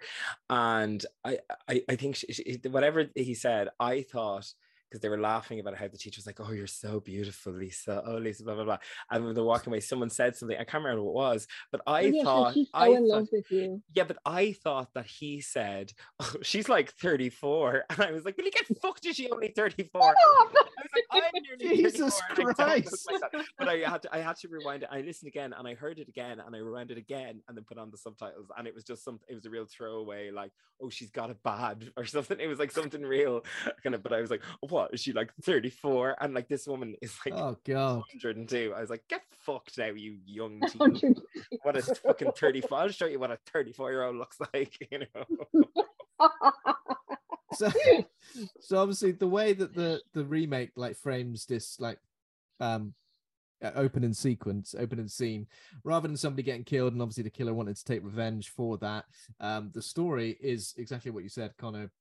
The red herring from the original is essentially like the main plot of the remake, which is that there was a teacher who was fawning after his student to such a degree that he went, you know what, I'm gonna fucking murder her whole family. That'll convince her that she be in love with me. That's a weird direction for him to go in. Now, don't get me wrong. He, as he said, he is a nonce, and there's no excusing the noncery. All he had to do was wait a few years, right? And she probably would have been totally okay with it if he hadn't murdered her whole family. But like, once you do that to someone, and I know from experience, I would be. You've blown your shot, Yeah, I would be totally into it, and then. Yeah, if I came home and thought it was murder, get bored. I probably shouldn't text him back again. I might just block him and be done with it. He's dangerous, this guy. He's done a few murders. So yeah, obviously weird. Donna gets back from like I wanted like a sleepover or something, and then finds her dad and brother She dead. was at and the movies with her friend. Okay, that's right. And then she witnesses her mother get stabbed to death by Richard Fenton, her former biology teacher. So there's like a history. Fenton! And they had great chemistry. Jesus Christ. They had great chemistry together, but he was biology. So it's like a history behind it as well. It wasn't like he just went, right, that's it, I'm going to kill her family. He'd been like stalking her. He had like a restraining order, and that is when he killed them. And then years later, Donna's like getting therapy. Well, one thing to note just before you proceed there, Ben. Sure, it's important to note of course. that the entire opening sequence, it is revealed to be a trauma dream where she's remembering what happened, right?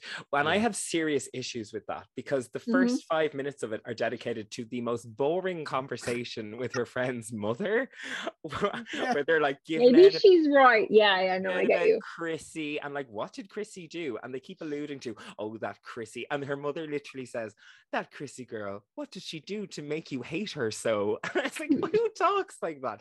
But also, how boring is your life that even when you're about to have a trauma dream, like the murder of your family, you have this conversation. It all started 5 minutes. Trauma dumping. It all started with this really bland conversation I had. Oh my God, it was absolutely ridiculous. And like, I don't know about you guys, but my dreams are like, it would start maybe with that conversation, and then a cow would fly over the moon, and I'd be like, all right, see you later. And then the car would just like fly up into the air like poop. Like that's what my dreams are like. So she has very realistic dreams. But no, I just wanted to call that out because I was so fucking annoyed. And most definitely. Can I actually just, full disclosure, I actually saw this movie in the cinema when it came out, and it came out, I know I'm that old, and it came out the year of my Debs, which is the Irish version of the Prom. And I actually ended up coming away from the film, and I wrote a parody script for it, starring my friends. Oh my God. Oh my God. Yeah, so me and this film actually went way back, but I still forgot that the opening is a dream, and I was still really annoyed about it when it happened a second time. It is annoying when the openings, I think when there's any dream sequence, a fake out. A double fake out is sacrilege, but a single fake out is pretty bad. Well, look, at least it turned out to have actually happened, because I'd forgotten all about the film, and when I saw it, and then she woke up and it was a dream, I was like, get fucked. And then it was like, it was so sad when that happened to me 3 months ago, and I was like, oh phew, thank God they're dead. Like, I was like, I was supposed to be very angry. Is it 3 months? Is it 3 months? Is it 3 years? Has 3 years gone by? I think it was 3 years. Yeah. Because even her therapist has had even her therapist has had enough. She's just like, get over it. Sorry, Dr. Exposition. The fucking school resident therapist / exposition device. It's like I was just like, she was just like setting up that, as I'm sure you are aware, like looking straight into the camera, this is a year of great transition for you. You will be going to your prom soon. It's like, not unusual.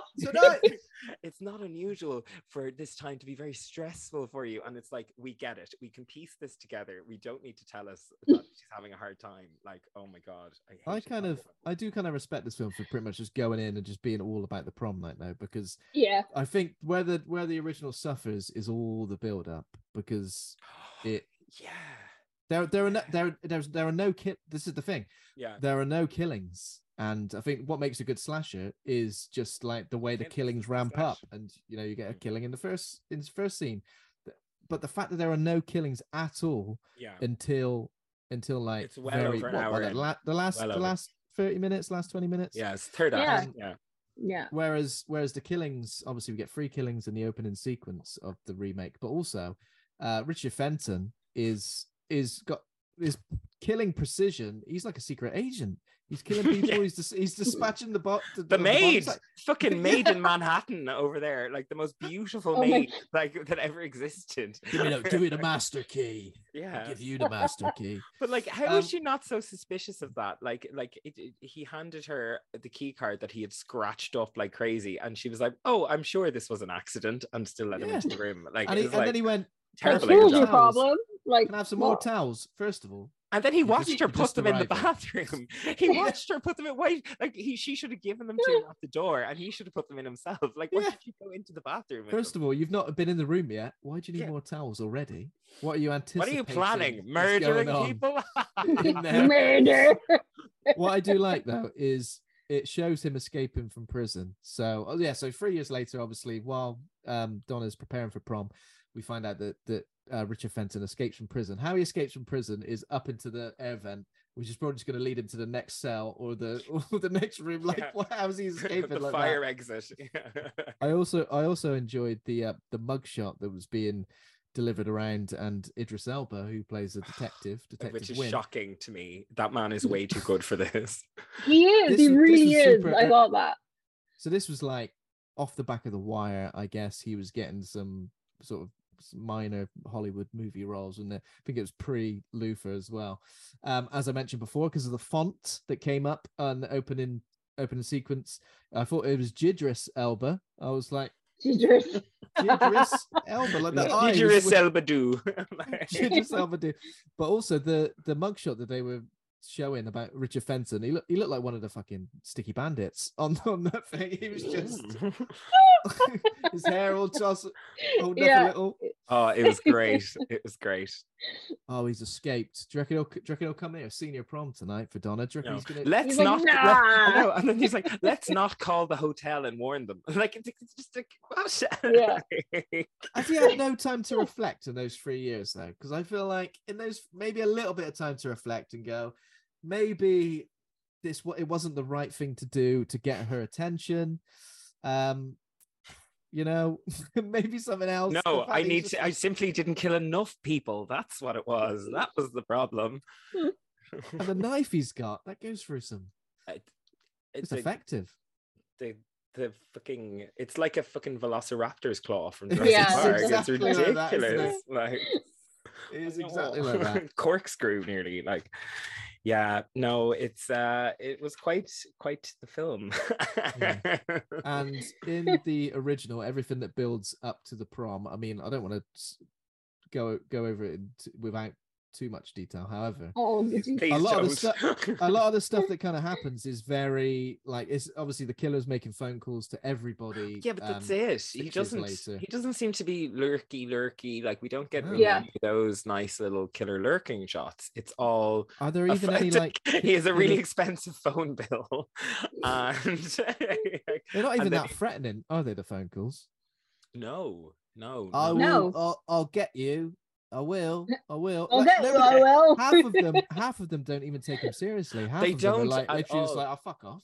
There were actually times when I felt as if this film, if it had been made any later, I think it could have gotten away with being, you know, like the first Scream, like in terms of being, it was almost metafictional. It was almost, I don't want to say a parody, it was almost a pastiche of slashers. Like, but it was far too early in film history and in the history of horror for it to have been intended that way, and it definitely wasn't.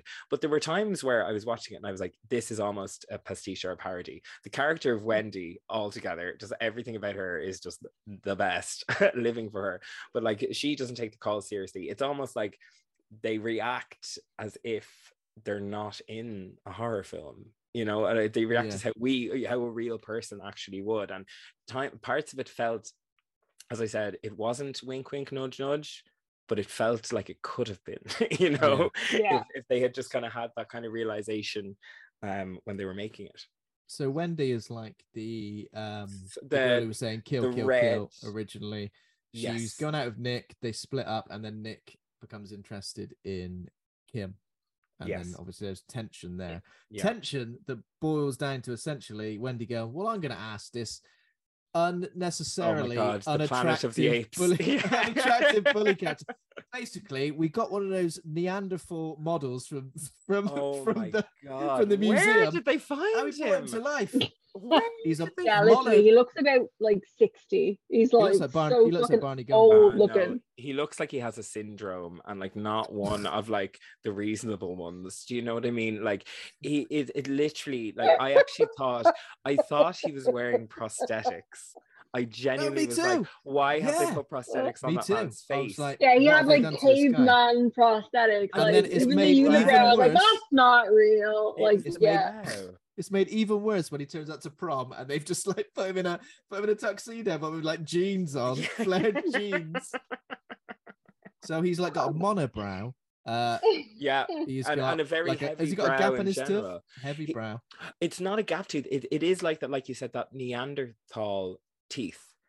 That it's not as if there's a gap between just the front teeth. It's as if they're all really small and there's an equal gap between them all. It's like this kind of just the most bizarre looking man. No, he should be studied. He probably is in formaldehyde as we speak. And it was really insane to me because he had like this really buff, like hunky body, and then just this face like a smacked arse or a bag of chisels. Like it was absolutely ridiculous.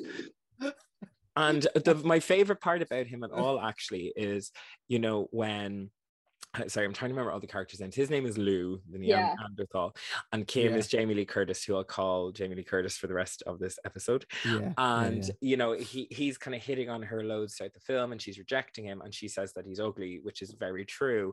And he's very ugly, so he comes up to her in the canteen wearing a balaclava and kind of assaults her and kind of forces himself on her, and he's like, "Oh, is this better?"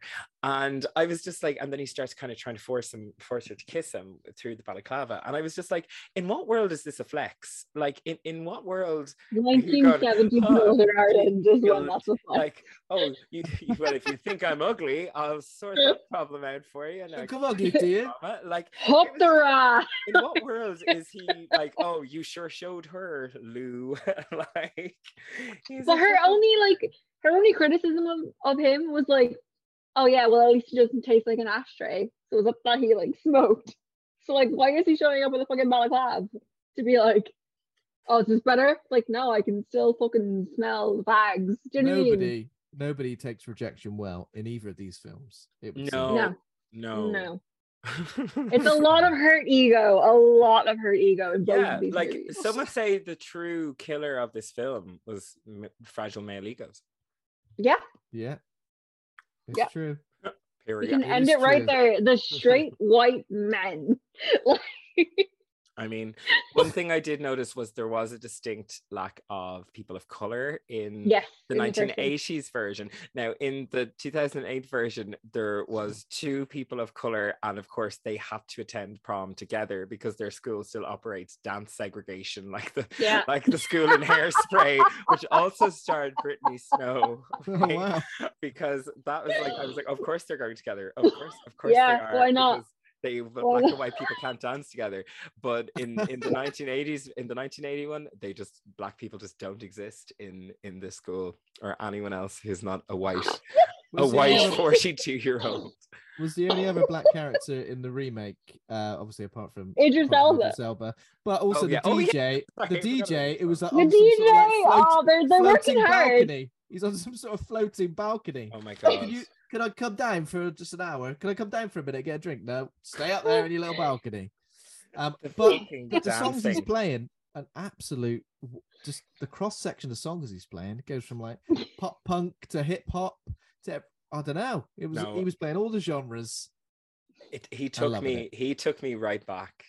He took me right back. Like there was like, now I don't know if any of these people are in the film, but what I thought of like Flow Rider. I thought of, for some reason I can't think of anyone else but Flow Rider. Right. Yeah. The way I are. T-Pain. A lot of that going on. Timbaland, yeah, Timbaland. He's not even Flow Rider.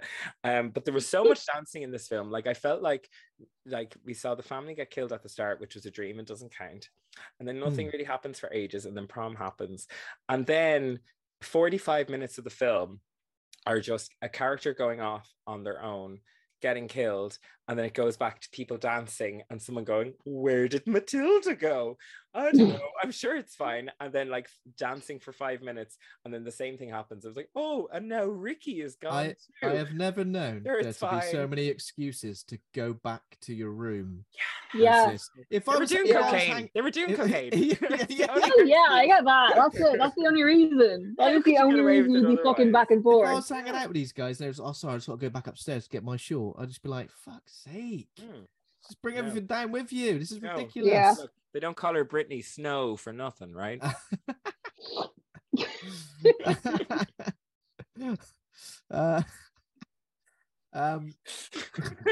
You're like, I'm gonna get sued by Brittany Snow. I'm looking at the soundtrack. Right, okay. Artists we've got in the soundtrack: Tokyo Hotel, Plain White Tees, Block Party. Oh yeah, bring it all back. Oh yeah, I like the soundtrack though. I was like, Yeah. it reminds me of a simpler Melodrome. time. Took me right back. 17-year-old Conor was all about this life. Yeah. Yeah. At the Button Factory. Sorry, Like... I do have to call out though. The intro song to the 2008 film was Time of the Season. Can I ask why that song was chosen as the introduction? Like, why? It's such a good song, right? I will say, like, it's a very good song. The cover that they used was crap, but it also brought me major I Know What You Did Last Summer vibes. Yeah, okay, I see what you're doing there. I see what you're doing there. Kind of like the whole like over the ocean, and then it was like the like sensual music. But I was also just like, just use a fucking better cover of it. Well, it just reminded me of What We Do in the Shadows, because I always think of that being the song. You're dead, you're dead. That's the song that they sing when they take the bar karaoke.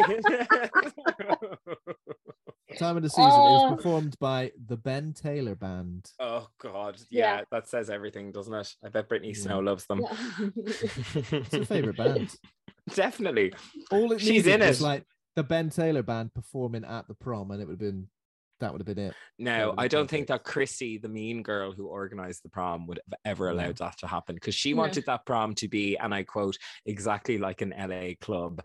And then she said something like, "You'd never know," right? And it was like, that doesn't make any sense. Who wrote the script? And you can actually see at several points how pained the actors are to be saying the words that they're saying. Like, you can actually feel them be like, I gotta say this now. And then it's like, oh, you can feel it from them. They're all having a terrible time, except for Mr. Schuster's wife from Glee. She is having like bopping around. She's so happy. I love that for her. And while we're on the topic of dance, we do need to address the choreographed dance number from the 1980 film. Well, I kind of love the fact that Jamie Lee Curtis even practices the dance on her own. Get a sneak peek. You get a sneak peek at the dance, and that's when Wendy turns up and gives her a bit of major sass.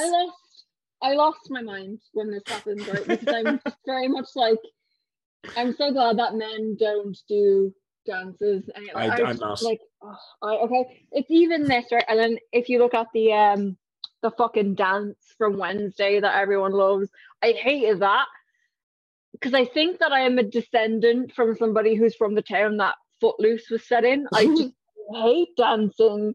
I'm not behind it at all. I was like, what, this is like fucking 5 minutes of the movie and my life that we're never going to get back, and I would love to just have this to a put song into called Prom Night. Oh my God. Which is like fucking 3 hours too long, by the way. The whole movie was playing. Oh, it was so I'm going to perform this dance at my wedding, like, to that song. I do not care. And it's gonna make it, and it's gonna be the full version, possibly the remix. I hope so. I really fucking hope so, because it was the most incredible 15 minutes of my life watching this choreographed dance number, and it just went on and on. Thought it would end, and it didn't. It was so great, and again, I hated it. You know, everything is all right. But when has that ever been a thing? Is that like back in those days? Was that a thing? Like, did couples go to their prom and actually do choreographed dances in front of everybody? Was that actually a thing, or was it just like a fucking for this movie? It's very American. Is it though? I reckon it was, because Obviously, a few years after like the boom of disco, I guess, I reckon loads of fucking kids at school were just busting out the choreographed dance moves after watching John Travolta in Saturday Night Fever. If we have anyone listening who enjoys choreographed dancing, like, do please find me on Instagram. It's at Team Coco He wants to take you to his prom. I want to take you to my wedding where I will marry you. That'd be great. No, I'm all about that life. I loved every second of it though. When does it happen that it's before the prom, and that when the shard of glass gets taken from like a smashed mirror? Yeah, when they're getting well, isn't it? We see Jamie Lee in her little bra and shirt, open shirt combo. It was a bit boom, like bralette. Yeah, bralette. It was a bralette. That's what they call it. Bustier. A boosty. So obviously, I guess another couple of things we need to mention is the fact that the red herring plot is kind of discussed by the police when they're talking about somebody that was blamed for Robin's death, and he has escaped from a psychiatric facility, and after people set him on fire. After people set him on fire. Yeah, was that really necessary in the plot? Like, I thought that was this sex offender on fire. You definitely pushed the girl out the window. He's like, I didn't. I'm a sex offender. Yeah. Kill him. Who do you think I am? Fenton, whatever his name is from 2000. Who do you think I am? Highly trained Fenton. I'm a lover, not a killer. God. And he's angry, and I don't blame him. Rightfully so. And also, Leslie Nielsen is the principal at the school. Yeah, I don't father. And the father. And obviously, they're telling him, they're giving him the information like, you're not a sex offender. Yeah, escaped. What? Oh, well, I'm not cancelling prom, that's for sure. he's like the mayor from Jules. He's just like, this prom will go ahead no matter what. Oh, yeah. Sex offender, a Fenton, or a shark. This prom is going ahead. Why not all three? Make this a real party. I watched Jaws recently because I watch it every 6 weeks because it's one of my favorite movies. I love it. But yeah, that whole thing, that mayor, like I don't understand it. It's just like this beach will open on the 4th of July because it's the 4th of July, and you're like, 7 people are dead. Like, what do you want to happen? Yeah, but Dani, do you know how much money those ice cream stalls stand to lose if they close on 4th of July weekend? The whole town is surviving on that ice cream stall. Someone's got to set by these cornettos. When I lived in Montauk, I lived like literally 10 minutes away from where Jaws was filmed. So it's like the fictional island of like, it's in Amity, isn't it? Yeah. And it's so fucking busy all the time because you've got people going out there to take pictures with the Jaws sign, and they have like, you know, the original shark that they caught. They're like, we got Jaws. I don't want Jaws, but it's so fucking busy all year round. And when you look at it, you're like, it's such an easy beach. I was a lifeguard in like a beach like over the way, and it's such an easy beach to police that you're just like, how are people still dying? You can literally just cast your eye 3 feet further this way and you're gonna be fine. And it's just like, it's such a tiny stretch of land that it's like we need to do a whole other podcast episode on your lifeguard history on Jules Island. She is gagging to get back on for a Jaws episode. That's what she's doing. I'll come on for a Jaws episode, but literally we'll have to do Jules 3D. It's just a case that it's so obvious, you know what I mean? It's so easy to fucking police, which is the same with prom night. That it's just like, how can you not watch a fucking senior class of like, how many students max? 60 to 80 students max? I feel like I used to get a lot angry at films like this and films like Jules about the mayor until like COVID happened, and you realize that it was like, because people are idiots. People are idiots and just don't give a shit. Now I'm just a bit like, this is actually really realistic. No, Dani just gets angry about everything, so it's because I have common sense. I'm like, the fact that I'm such a horror movie fan, but I have so much common sense and I can't separate the two. It just basically means I go into a rage when I watch horror movies. I honestly think that like late 2000s movies are the most guilty Love it. of no common sense with any of the Yeah. characters. I feel like even like characters in 80s movies to a degree seem to have a bit more common sense, but like some of the decisions made in the 2008 prom night when people are literally going missing. At one point, Donna like asks her boyfriend to like look for Lisa and is it Ronnie? Ronnie. It is Ronnie. Yeah, Ronnie. Yeah. About 3 different times. Like, could you go ring the thing? Yeah, not there. Could you go and have a look? Yeah, come back. Could you go and have a look over here now? Do it yourself, Donna, for God's sake. You go fucking look if you're that concerned. You go look. And you'll probably be more thorough about it as well. Like, I have to stay here and mind this shawl. Very important shawl. If she doesn't mind it, she leaves it up in the fucking room. Fucking useless. I have to say that, right? One of my favorite things of the first one was the little chubby guy, the little chubby player. What did he say? His name was Seymour Nuts. Seymour Slick, but it was Seymour something. I loved him, and I was like, literally, like, this Seymour is like the Crane. His name is apparently. Yes. His character name is Seymour Crane, but his real name is Sheldon Rybowski. That's worse. Love that for him. But like, literally, he was so nice, and he was the only one that actually just did anything right, because literally, like, so they hooked up, they were having a great time, blah blah whatever. Guy comes in and he's like, like, kills her, slits her throat, and he's the only one that like actually kicks him out of the van and then goes to fucking drive the van away because he has sense. Everyone else is just like, do you know what I mean? He's just like, no, fuck you. What happens to him? Does he drive off? He drives the van off a cliff and then it bursts into flames, which would never happen. Like, no, he's driving away, freaking out. Like, when he drives off the edge of that cliff, he did it with sense, all right? Yeah, because he was trying to get away. Everybody else was just like, and like this other one who's in the fucking locker room, right? And she's like in the locker room, and then she's gonna lose her V card to him, and then she doesn't, and he's like, I know plenty who will. And I'm like, why are you crying? He's a fucking cunt. Like, just punch him in the nuts. And then she gets murdered. And I'm like, it's the late 70s. Women didn't know their worth back then because of advertising agencies. Mainly Dove. Home to the kitchen. Mainly Dove. Yeah. Dove and Wonder Bra will have to be blamed for. Also, but you know what I mean? I'm just like, the whole thing is just like, if that was women these days, you just fucking, like, everything could be solved if you just didn't listen to men. That's it. That's the whole fucking thing. The true slasher, like, the true killer. Tanya. Yeah.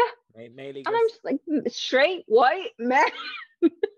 Armed with a mirror shard will come for you.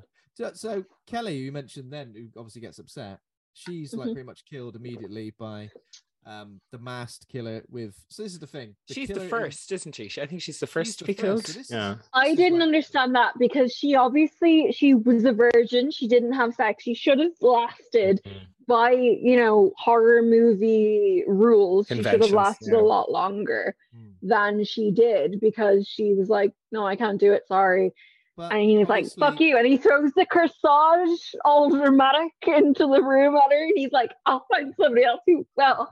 And he leaves. And then she gets killed. And I'm like, but she's the virgin. She's the pretty little virgin girl.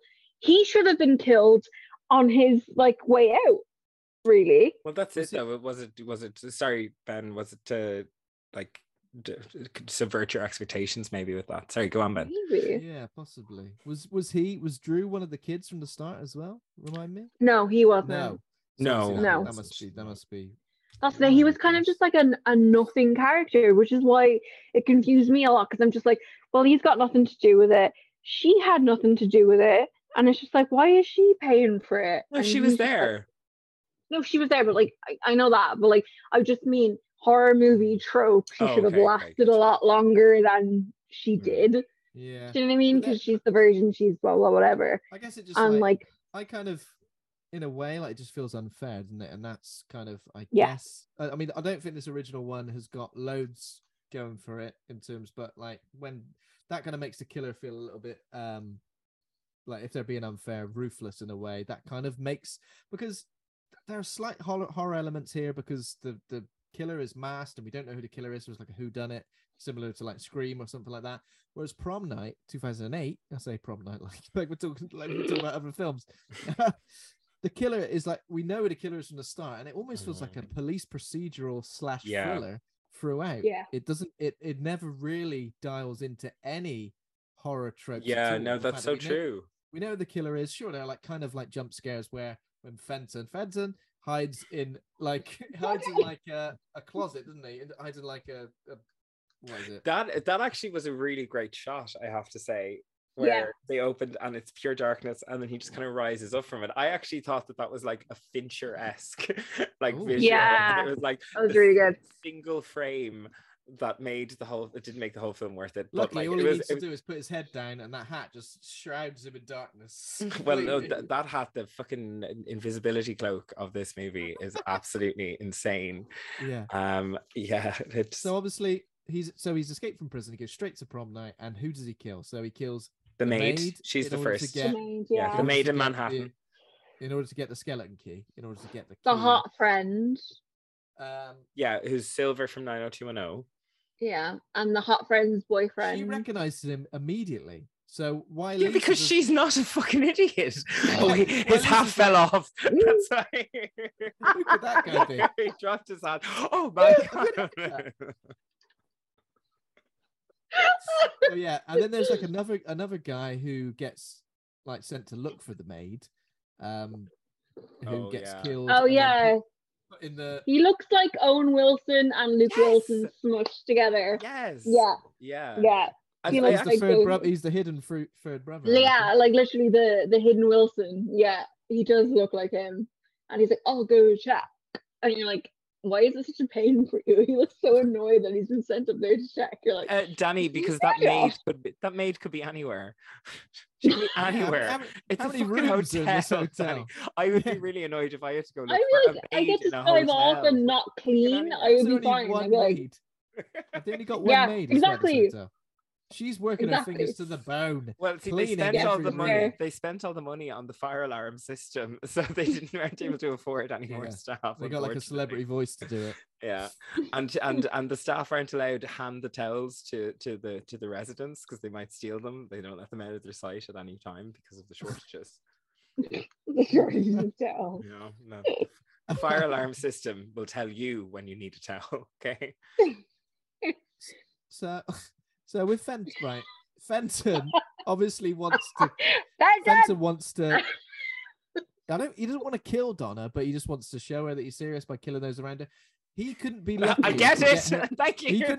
He couldn't be luckier to get her alone because she's literally the only person in the hotel always on her own. She's walking out to the room, looking for a shawl, looking for people. Her fucking shawl. It was such an ugly shawl as well. It did not match her dress. It didn't. No, I'm not gonna go back upstairs for that fucking shawl if everyone's like having a mass evacuation. What's the like corsage? Is that what it's called? Corsage. Corsage. Like a croissant. Like it's a corsage shaped like a croissant. Yeah.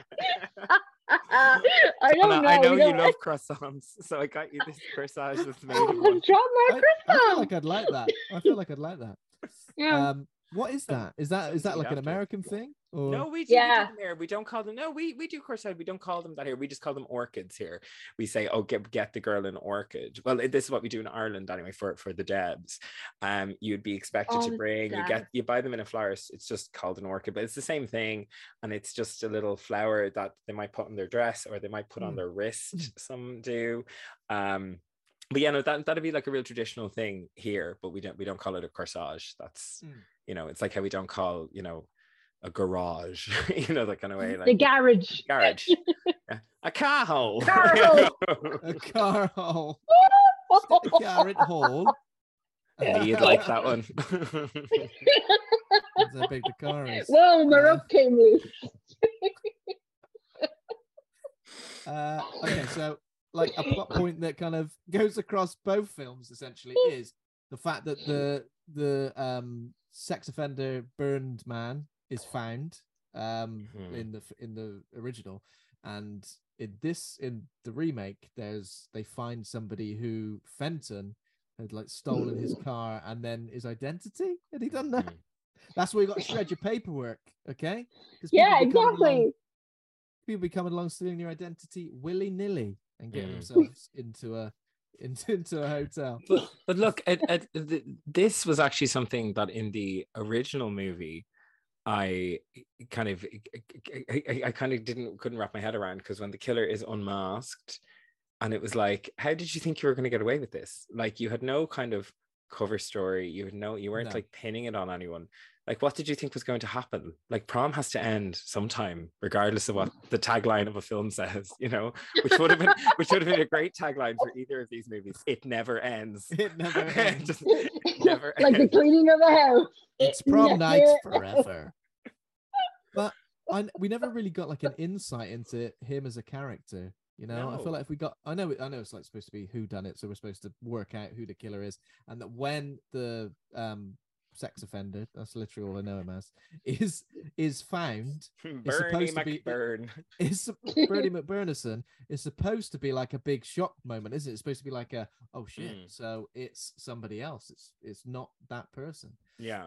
Who we've kind of trying to force down your throats that it's going to be that person, but it's not. But I genuinely, I have to say, for the original, I was shocked because I feel like the person who it was so unmemorable, like just so forgettable, that I was like, when it was revealed that it was him, I was like, oh, I'm like, yeah, okay, I can kind of see why he'd be annoyed. Wait a minute, I was like, that? it just left my head completely, and I was just like, okay. That feels kind of bad as well. The fact that it's somebody you don't is not memorable at all, because it felt like the most obvious character for it to be, and I as I said, I didn't think it was anybody else at all. And then for a bit I was like, oh, it might be quite cool if it's Leslie Nielsen. I thought it might have been the mother, because she was missing. She remember, was like so distraught. She was getting distraught, and Leslie Nielsen, who by the way was so handsome. I know. I can't believe I never copped how handsome he was. So hot.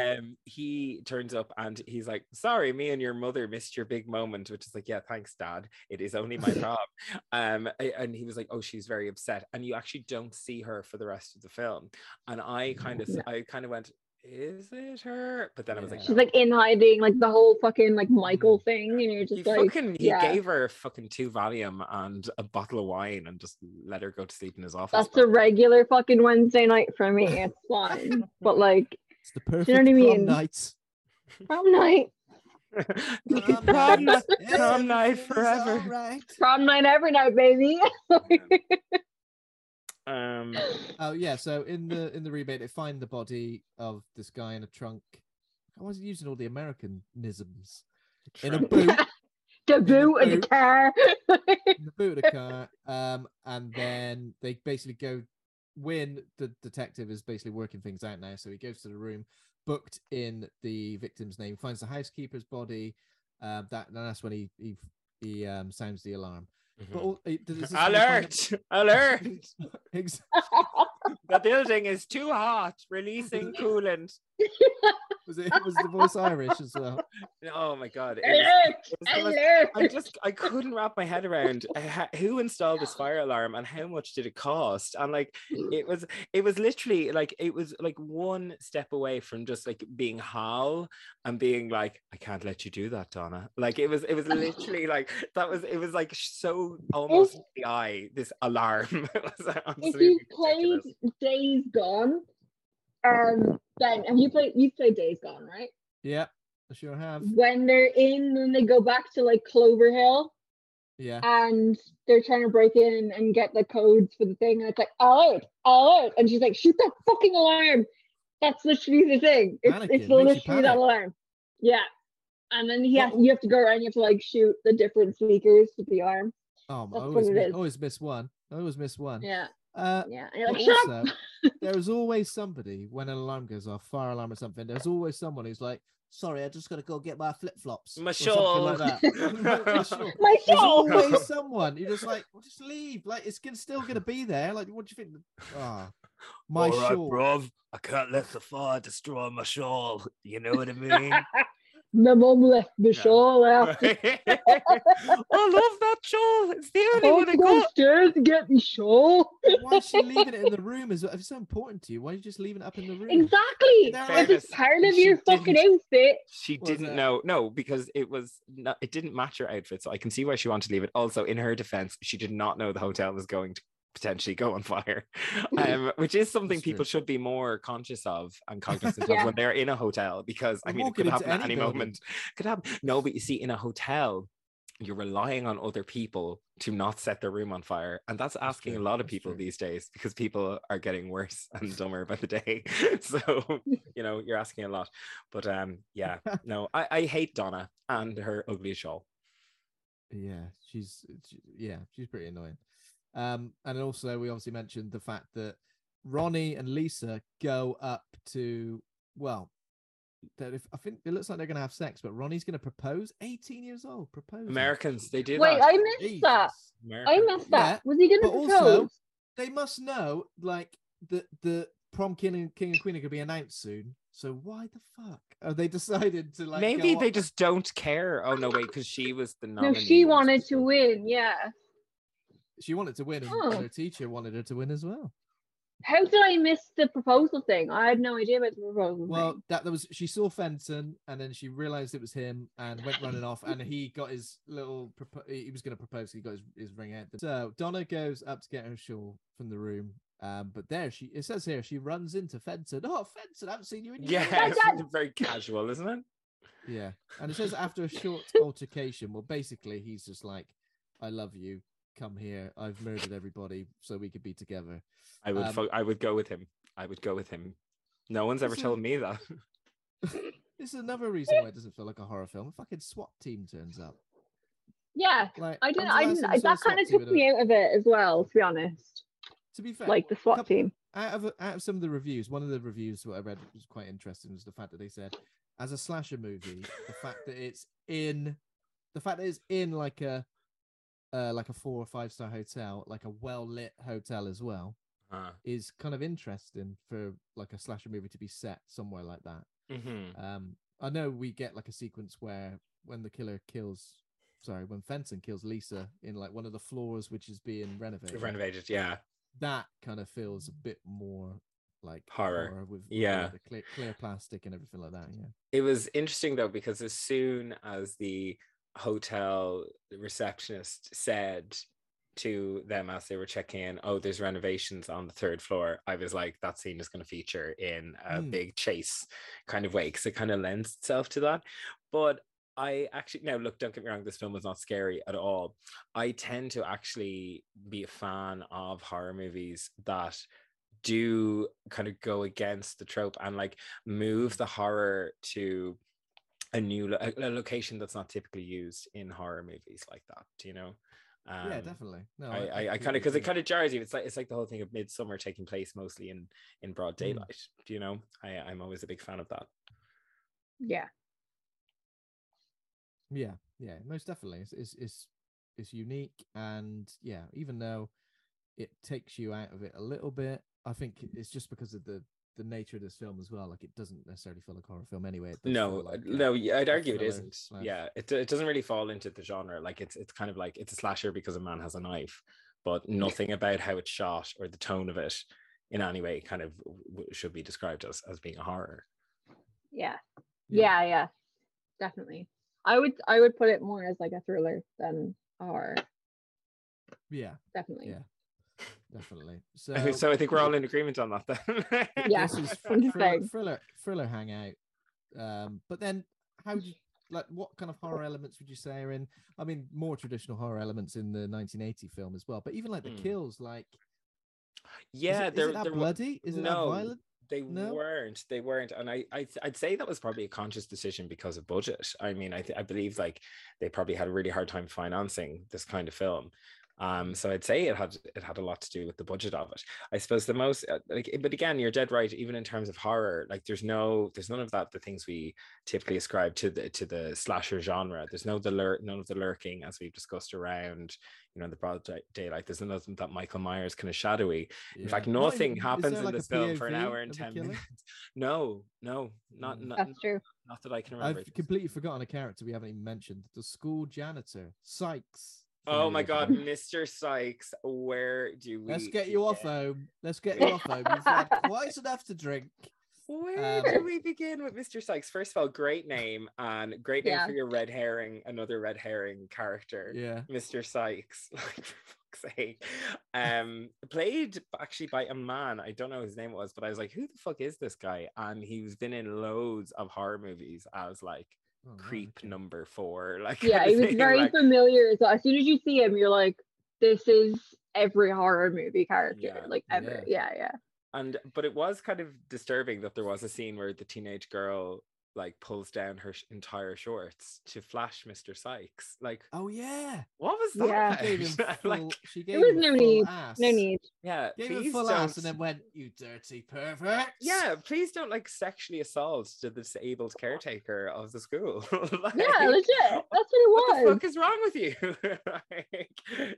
Like these kids kind of had a lot of stuff coming to them in fairness. Like they were dicks. Yeah, they weren't great people. But on that kind of train of, was this a horror? It's kind of a thriller. One of the things that I think that the film could have really been improved by would have been that if I'm a sucker for a non-linear narrative.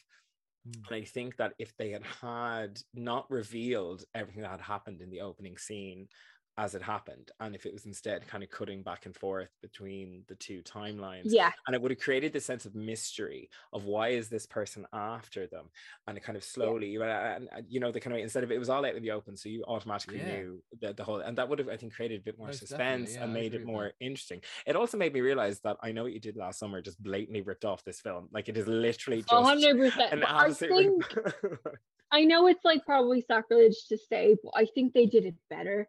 Like, I mean, I love I Know What You Did Last Summer, and I feel like it did literally kind of just fill in a lot of the fucking potholes that Prom night left. And like, another thing as well is that it's like, you have no fucking idea. Whereas like with Prom night, you got a list of people that it could be, and that's the the only fucking people it could be. Whereas this is just like, oh my God, they hit that man. Who could have possibly seen them? You know what I mean? Yeah, it's just it weirds me because I'm just like, I prefer to just not know anything. It a hell of a lot better, I think. It's even Sorority Row. Like, if you take like Audrina Patridge, you're like, it's clearly Audrina Patridge. Like, you would never suspect anyone outside of her or like a random fucking like sorority member. Like, I genuinely did not know who it could have been. Like, and then when they bring in her sister and everything, you're just like, oh, it's her, it's fucking her. It's not her. Do you know what I mean? It's like, it's just things like that, whereas like I don't like having like, here is your set list of characters that you can choose from. It just pisses me off. On that though, Dani, and it is my issue with Sorority Row, yes, you don't see the reveal coming, but there has to be a believable reason for the characters to do it, and I think that's where Sorority Row really falls down, because I was like, this is not justification. No, it's like, I want you to be the perfect wife, so I need to kill everyone over this. Like, I was like, what? It just wouldn't happen. He would just break up with her and find someone else. I just really I love that twist, that it was, because it's so like true as well, that you're like, Jimmy, because you've heard of so many like government conspiracies, like you take Marilyn Monroe, who got like knocked off because she was knocking off both the Kennedys. Do you know what I mean? Things like that, really. You have to have such a clean image. And I just love that reveal. I thought that was great. And I would never have seen that coming, ever. And I'm like, again, he wasn't even for me. If you're trying to think of like, who could have possibly done this? He wasn't remotely in the equation. With this, it's kind of like, it's one of two people. I kind of felt like, and then when it is one of those two people, you're like, right, okay. There's no like huge reveal, and you're like, wow, I can't believe it. I want to understand the reasoning for it. But does he even, when he's revealed in 1980 film, does he even say anything? He gurgles. Yeah, she had hit him with an axe. Oh yeah, of course. Did she hit him with? Yeah, she did hit him with an axe. Yeah, I don't know. I kind of wanted something. I felt like the character needed something. And of course, we understand the reasoning. We know, of course, that's a good enough reason as any. However, I would have liked to have heard something. Well, from I the kind of character. felt that way about the whole film. I felt like it was just always lacking something. I feel like, first of all, you've got a good hour and 10 minutes, and I don't mind a slow burn. I really, really don't. But there's an hour, 10 minutes of nothing happening. And It's a 93-minute movie, though, isn't it? So yeah, it's just over an hour and a half. So like Yeah. it's only literally that last act. And yeah, we all love a third act bloodbath, which is, you know, convention of the genre as well. But it didn't really kick off to me until Wendy's chase scene. Which went on like for quite a substantial amount of time, but that's the first time that I think you kind of have that kind of excitement, that it gets kind of exciting. I mean, and even at that point already like 2 or 3 people have been killed, but it's not exciting. It gets a bit exciting there. And I have to say, I was actually very jealous of her chase scene, because as Dani knows, it is a fantasy of mine to be chased by a man with a knife. Yeah. Like not to be caught by him, but it's always kind of been a thing that I just kind of love to happen and survive. So I was really jealous. On as well, or no, maybe some kind of Venetian mask. I think I could be kind of into. No, the balaclava. I'd be like, that's Lou. Lou, get out of here. For God's sake, Lou. I did love that he actually got his head cut off, which was the worst part of him. You know, because he had an amazing body, and then it was like, that was good, and it was kind of unexpected, I think. Yeah, how that happened. That coming. So obviously, after the chase with Wendy, is that when Sykes like tries to notify everyone that someone's been killed, and they're just like, oh, Sykes, oh, Sykes, you've had enough. Yeah. She showed me her ass yesterday. Get it? Sykes. She showed me her whole ass yesterday. Of course she did, Sykes. Get yourself off home.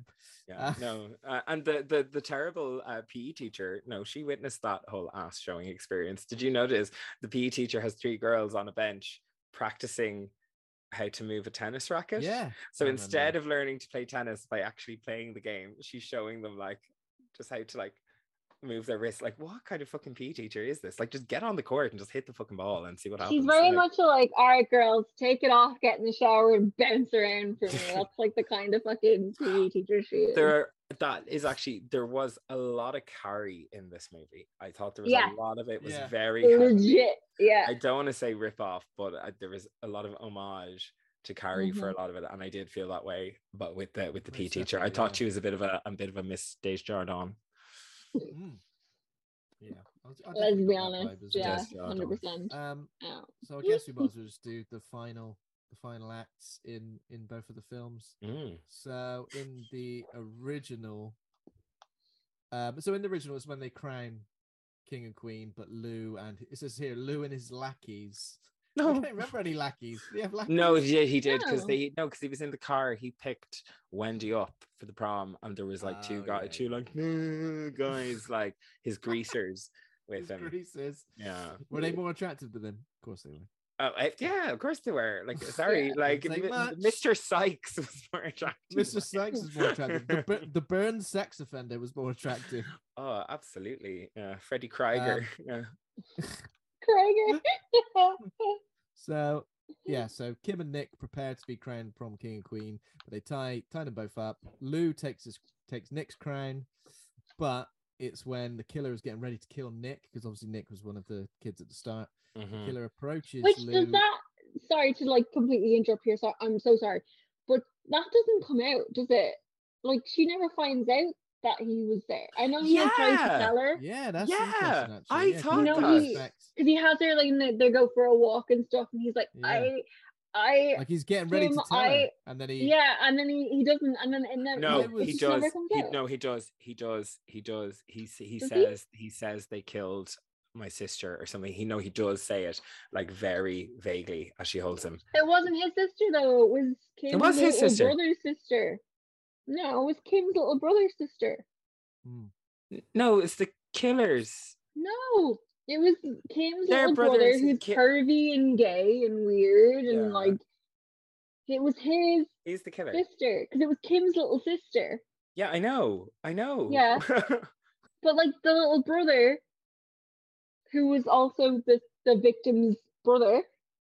Yeah. It wasn't Mick. Mick, like the other guy was there. Her boyfriend was there. Oh, sorry. You're saying Nick doesn't know. Yeah.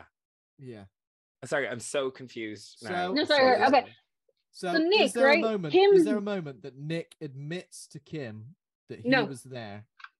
when it That's happens. the thing, he tries sorry. to. He's thinking about it, isn't he? He's trying to. She says Yeah. that he's thinking about doing it.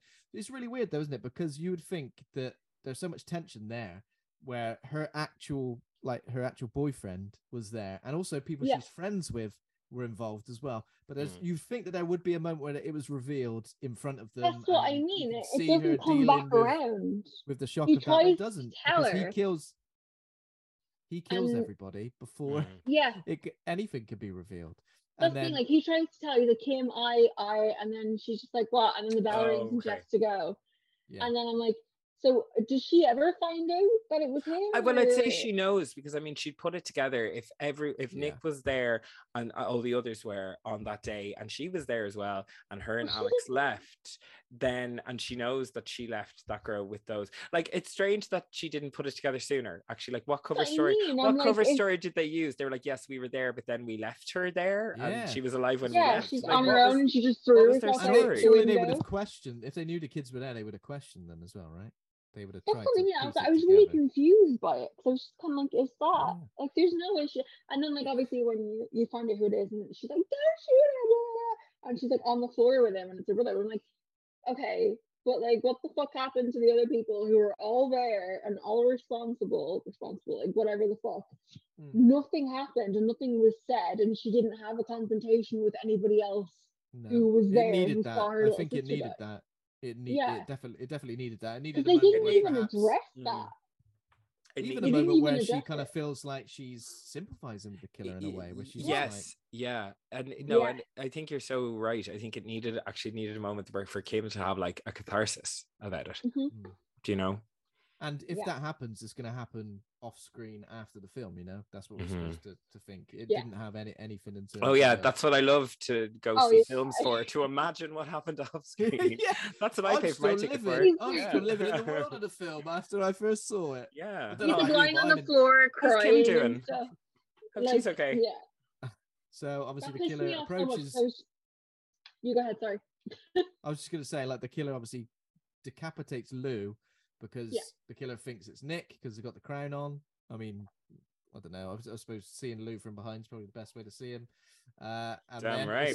This is damn straight. This is a pretty good little scene there, a little sequence where the severed head rolls into the dance floor. Yeah, that was good. Yeah. Prom goers flee in horror. But you just wouldn't believe it, would you? If you're at a prom and a severed head goes flying in, you'd just be like, "Ha Lou, that Joker." Oh, yeah. I heard Mr. Sykes put him up to it. Joker. And then, like, the final brawl on is it just pretty much on the dance floor, isn't it? Between Nick, Kim, and the killer. Yeah, which is anticlimactic at best, because it's not a big bloodbath like you're kind of hoping for, or you imagine it would be. And that, you know, the film that has so many allusions to Carrie's and has such a similar vibe, and Carrie's has such a bloodbath. I don't know. I think psychologically I was building up to, you know, there's going to be carnage on prom night. Like, you won't be coming home. But like, it just didn't, fell flat. Yeah, it completely falls flat. It just falls off a cliff. Like, there's no, I feel like, at least I'm, you know what I mean? It's not really my thing to say that I prefer a remake, but there's a beginning, a middle, and an end, whereas like the original is just like, and that's it. And you don't get anything. There's no closure. There's no, at least you get like a fucking original story. You get like the backstory and the history, but then that's it. And then you have like the other one that's like, you know what I mean? There's a moment where Kim and the killer like stare at each other, and I think we're supposed to believe in that moment that she realizes who the killer is. And it even, but I don't know if I entirely felt it. I don't know. I wasn't entirely sold. No, it completely falls flat. Yeah, and his character, I feel like, was so forgettable that when they revealed him, I was like, oh, like, do you know what I mean? Like, if they had maybe put him in more scenes, or that, you know. Yeah, but see, I think they wanted you to not notice him, so that you wouldn't even consider it, do you know? But when you think about it, there's actually a bit of foreshadowing here when the scene where Lou attacks Kim and Alex, the little dweeby guy, gets like quite violent and kind of reacts, and the whole idea of protecting his sister would cause him to act in a violent manner. And then later, when he's hauled into the principal's office, And he says that, you know, he's like, did you start this? And he says, I was protecting Kim, as in like my sister. Like there was this whole thing about protecting his sister. So it kind of does plant a little kind of thing there in terms of motivation and personality, and that is maybe it is how he would react. But I think you were kind of not meant to notice him. Shout out, by the way, to this brilliant misogynistic script writers as well, because in that scene, the principal is like, you know, he's like, I'm gonna go easy on this kid because he's my son, and not because you're the kid who assaulted my daughter. Like, what the fuck is going on? I was like, no, like to be fair though, he does say something, and then the guy's like, it was Kim, and then he's like, and then he lets him go. No, but he's still like, you think I'm going to go easy on him because he's my son? Well, you're right. And it's like, no, it's like, you shouldn't go easy on him because he saved your daughter from getting assaulted. Yeah, like literally me as a parent, like. Oh my God. I think we can all agree that they're both very fucking different, and they're both told extremely differently for the fact that it's a remake. I mean. Yeah, is it a remake? I don't think it's a remake. I think it's a reimagining, I would say. It's not, the characters aren't even the same. It's not even the same character names. It could have been called anything else. It could, like, you know, it could have just had a prom themed name, and it never had to be kind of tied. I'd say it was only tied to it in the name, and I would say they had to pay a certain amount. Yeah, because I think to use it. That's it. This final scene felt kind of pointless in the remake, where obviously Fenton escapes dressed as a bellboy. Idris Elba master of disguise. He doesn't even have a hat on, and Idris fits perfectly. He goes, oh yeah, I saw that bellboy walk out. It looks exactly like the man I'm looking for. Interesting. And then it all obviously goes back to Donna's house, where she just goes to bed, has another bad dream, and then Bobby just gets, so her boyfriend Bobby gets killed in his sleep. Yeah, totally dispatched. Just like her dad did. Mm-hmm. Yeah. And then obviously there's a little bit of a fake out here where Donna like gets in the cupboard, gets in the closet, and then you think the killer's coming upstairs, but it turns out to be Detective Wynn. Mm-hmm. And then Fenton arrives behind her and then grabs her and tries to stop her from screaming. You'd hear what all the kerfuffle going on. Yeah, so there's like a violent struggle. Fenton like goes to stab Donna, which is like, if I can't have you, then you're dead. What kind of life is he expecting to live after this? He's like, I've killed about 15 people and I murdered the person I was in love with. Yeah, like, no. It's like, it seems like that would be the last thing he would do. Yes. You know? Yeah. Like, yeah. It reminds me. So did you both see Halloween Ends? Yes. I haven't. Is it good? But I'm not going to spoil anything, but there's a moment in this where somebody essentially says a very similar thing, where they're like, if I can't have this person, then, and then this person kills themselves, as if like, I thought the rule was, if I can't have them, no one can. But then you've killed yourself. So you've taken yourself out of the equation. If I can't have them, well, I guess that's fine then. Well, I guess that's agreeable for everybody else. Their boundaries. The world would be a much better place if that was how people handled that. I was actually getting very concerned that in this final scene that it was going to turn out to be a dream, like a premonition of what her prom night was going to be like, and that none of it will have happened. There was so much dream faking outing in this film. Then they would have gone, do you remember that Fenton bloke? Yeah, he's just hung himself in his cell. Oh, great, I'm off to the prom. But yeah, it ends with, as he's about to stab Donna, Detective Wynn returns, shoots him in the chest. Ooh, jeez, he don't go down easily, does he? Win for the win. No, a few pops in the chest. He's like, it takes a good 4 or 5 shots for him to go down, and as he's falling down directly onto her, it's like, even in my last moments, I want to be close to Donna.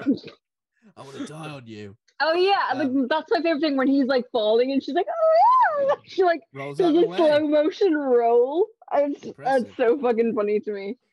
You know, when he gets shot and he's like falling and he has the knife in his hand, and she's underneath him. Yeah. And he's like falling dead, and she's kind of like, ugh, and then like rolls out of the way. That's so dramatic and unnecessary, and I love it. Definitely. And then Aunt it's and the Uncle best. come back. It's over. It's finally over. He's definitely dead. He's not going to haunt her dreams for the rest of her life. All her friends are dead, and her family, and but she'll be all right. So that's how that one ends. The original just ends with obviously slow pan out. So he does die. Kim holding him. So Kim holding Alex, he does die in her arms. It says here. Yeah. And yeah. It says she weeps for her late brother. She killed him. Yeah, she did. So now who's she going to kill on her rampage? Herself. If I can't have you, okay. Didn't the cops shoot him though? I don't think she shot him. She hit him with an axe. Oh, we're talking about the original. Okay. Sorry, the original. Yeah. So that is it. That's both the prom nights. Thank God. That's yeah, but over. then she fucking, if she bopped him with an axe, and then it was like, don't shoot him, and like running out, and he's like, you killed her. No, he just died from his wounds. He's gonna die from his fucking axe wound, Kim. You fucking scientist. Like, do you know what I mean? You what? I don't know. I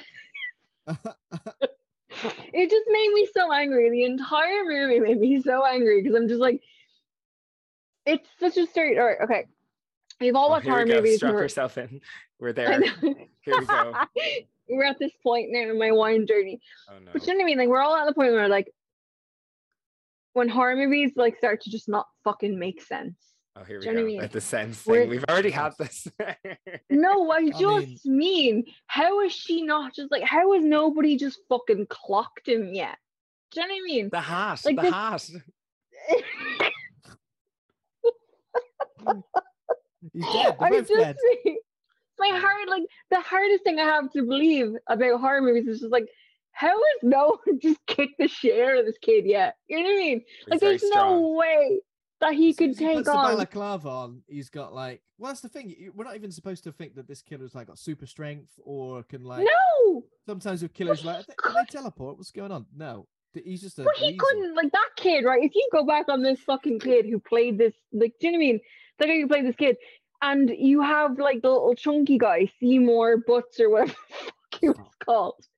And he's like able to kick him out of the van, and then he's able to get up and no. Again, if you look at this little kid, there's no way he's able to do that. Is that what kind of the Scream franchise is kind of made popular though? Because obviously the killers. No, Matthew Lillard can do anything he sets his mind to. Well, Matthew Lillard, I think he's except look afraid. He's the killer in. He's the killer in Scream. Who's you hit me with the phone. He's always getting his ass kicked. He's always getting his ass kicked. He gets a fridge slammed in his face. So TV, when you see, TV. when you see, yeah, when you see the breakdowns of like who killed who in the Scream movies, like who was the killer. Matthew Lillard's definitely always the one getting his ass kicked. He's tripping over all the stuff. Yeah, he's him and Skeet Ulrich were just incredible in that movie.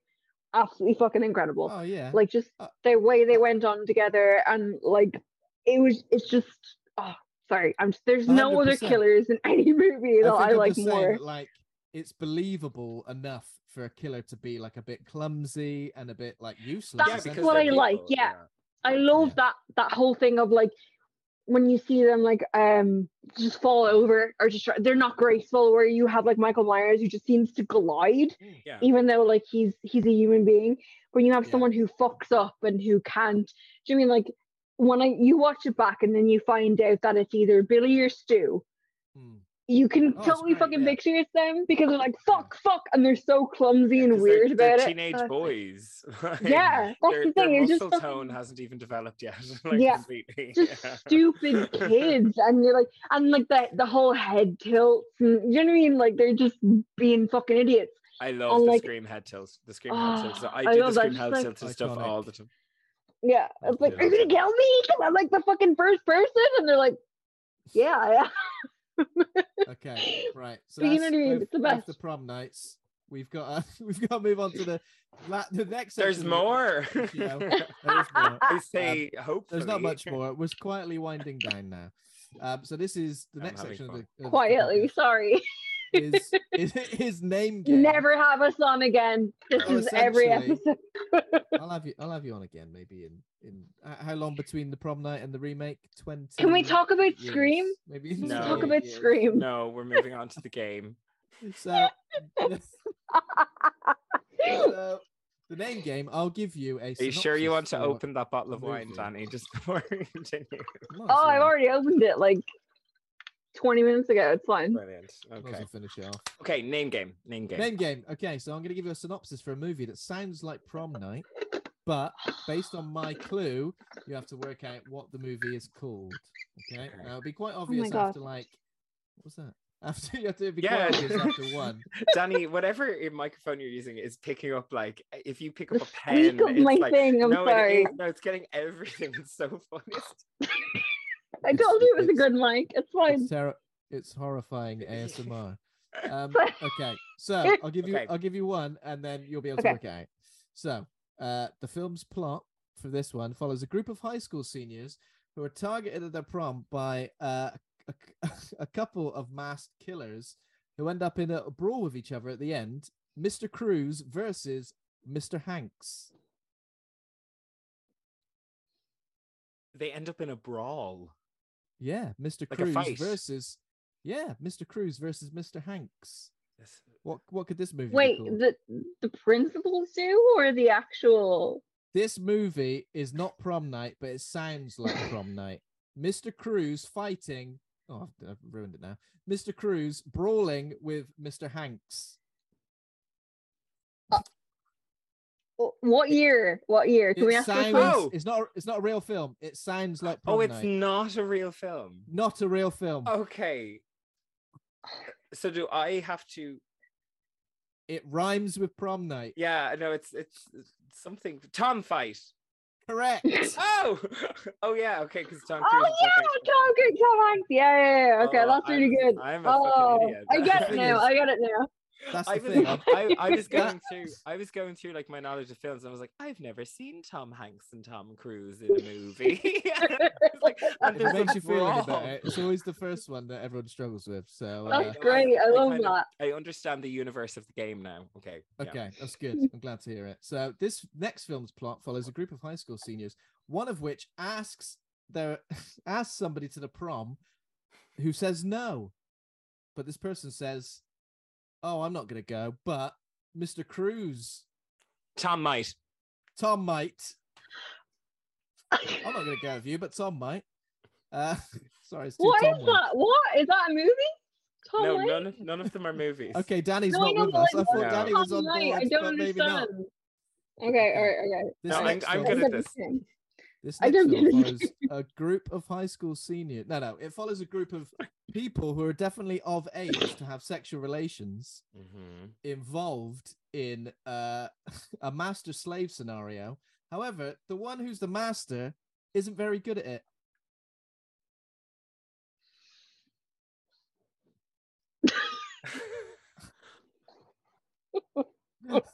Oh, Dom Light. Nearly. He's not very Oh. good. Awful at it. Dom Shite.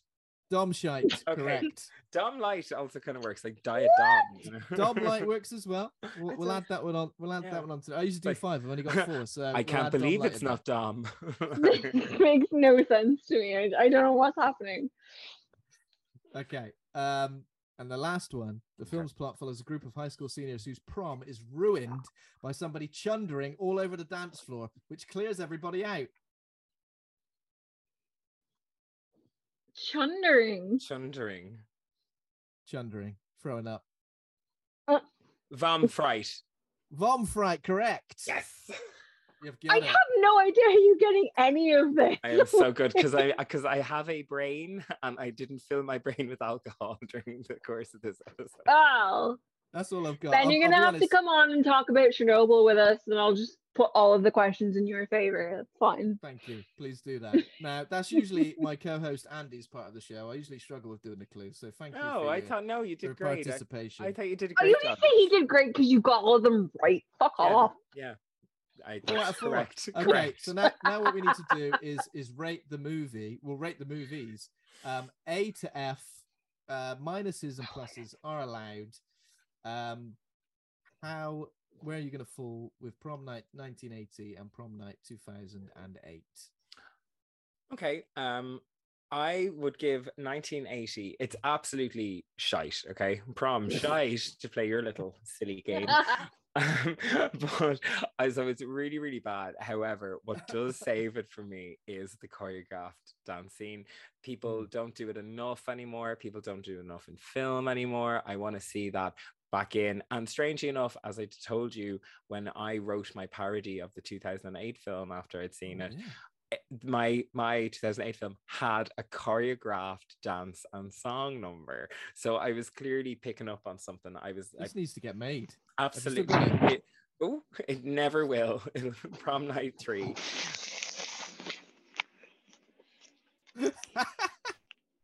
What? Dani, did a ghost just flush the toilet in your house? my earphone just fell out. I was like, this is some serious ASMR going on. Your hair sounds like the seaside during a sorry, storm. I'm sorry. It's back now, it's fine. Okay, long story short, I give Prom Night a D-. It just 1980 D-. It just scrapes a pass for me because of the choreographed dance routine. Okay. So without the routine? Yeah. What would it have been? Without the just a full-on F. Just full on F, but it just scraped a pass. I decided to be a generous marker on the exam. You know, it was like a bit I liked, and you know, he sounded kind of he sounded kind of hot, so I bumped it up a little bit. Do you prefer 2008? Do you prefer it? Would you say? No, I absolutely do not, because that famously lacked a choreographed dancer. But there's a lot of dancing, but it was awful white people dancing.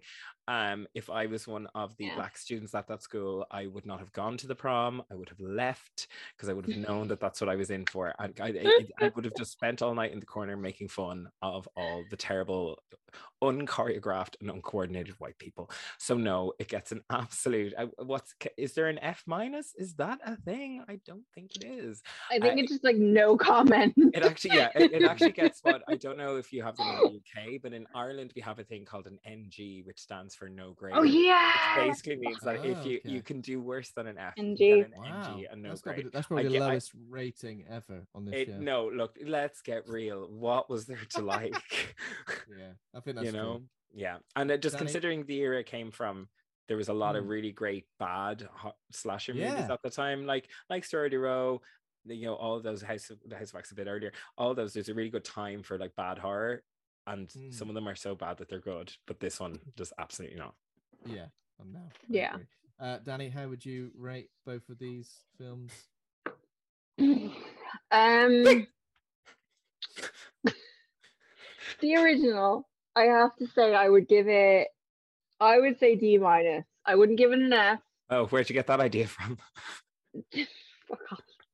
Just because just it together. I don't know. I like there's parts of it that I'm kind of like, oh, it's a bit fucking creepy. Like kids in general creep me the fuck out. So it's like the idea that they're playing this game at the start and they're like, kill, die, or whatever the fuck they were saying, and I'm like, that could fucking happen. Like you could have a kid and the kid could fucking have another kid kill itself. What's the fuck? You know what I mean? You can have. Yeah, you can have that thing. It's like, oh, we were just playing a game. Like if you take, like, say, Slender Man, for example, and they're like, you have those two little girls that actually had their best friend killed because they thought that Slender Man wanted it. Do you know what I mean? Like that was an actual thing. So I'm like, yeah, no, kids are fucking awful. So I would give this one like a D-, I would say. Because it's so much scarier than just this guy wants to fuck me and he'll kill my whole family if I don't fuck him. Because it's so common in today's world that you're just like, life horror. Yeah, so you know what I mean? Would you rate the remake lower than D-? Yeah, F. Yeah.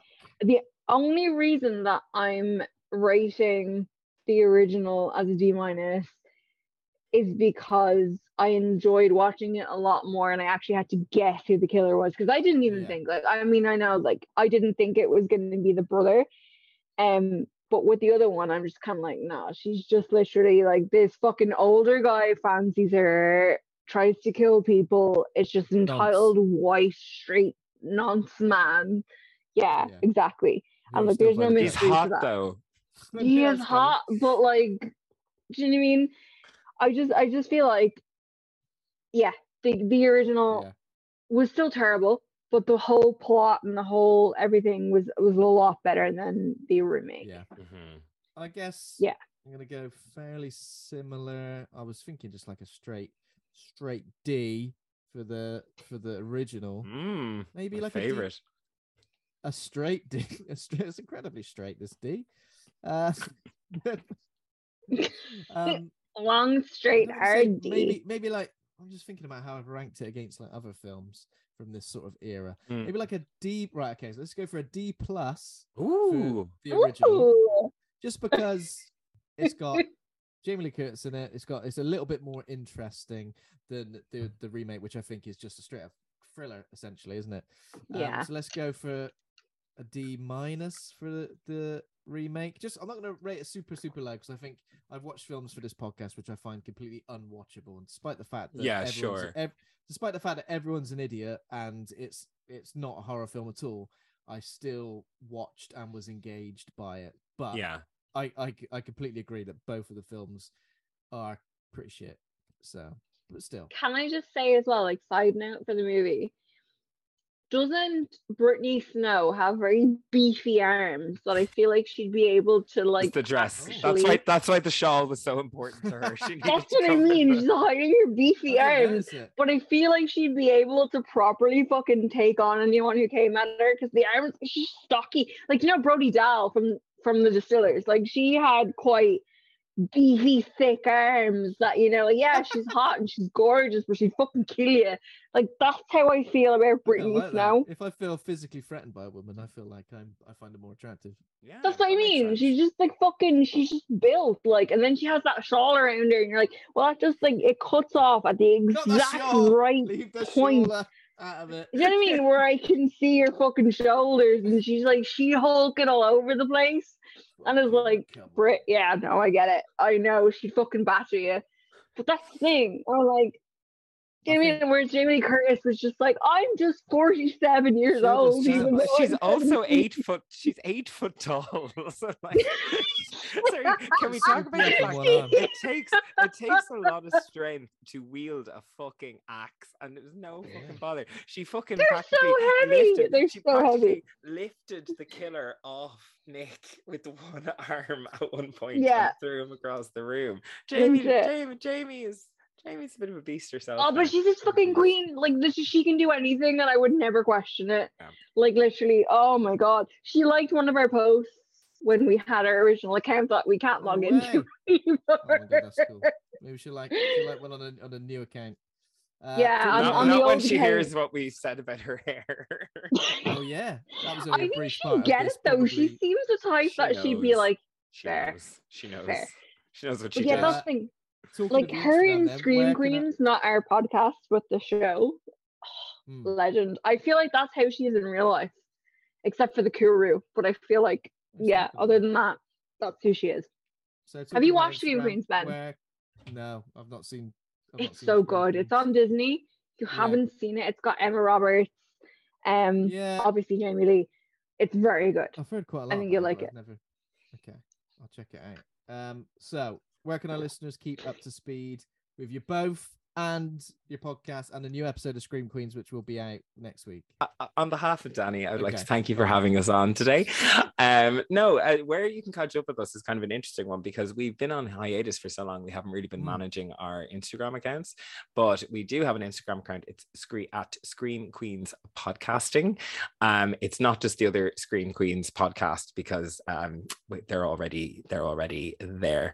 Dani is telling me that there's an S at the end of the Scream Queens account, because apparently she started a new one. So if you look at us on either Scream Queens Podcasting or Scream Queens Podcastings, but the best way to really keep up with us is to follow our podcast wherever it is that you that you listen to your podcast, because really that's, you know, what we do. We're not overly active on Instagram, I have to say. And Dani has clearly set up a new account, so she'll be active on it for about 2 weeks and then she'll probably delete it. So it is best that if you are interested, that you just listen to the podcast. Yeah, I'll put the link to that in the show notes. Please listen if you like nuns, or what was the other thing? Butter churning. Butter churning. Specifically, it has to be freshly churned.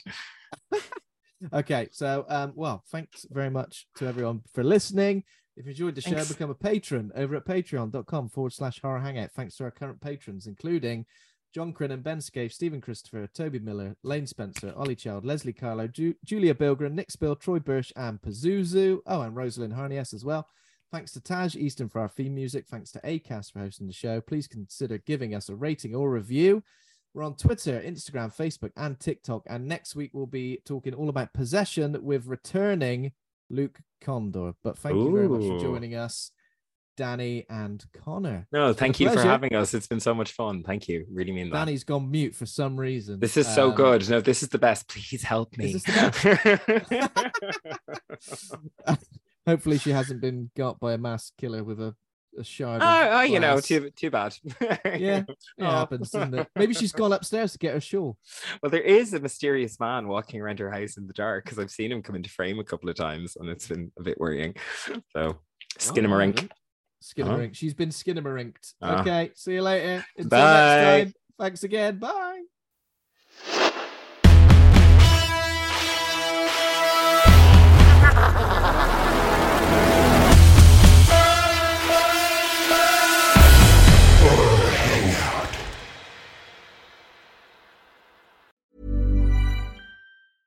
Hey, it's Paige DeSorbo from Giggly Squad. High quality fashion without the price tag. Say hello to Quince.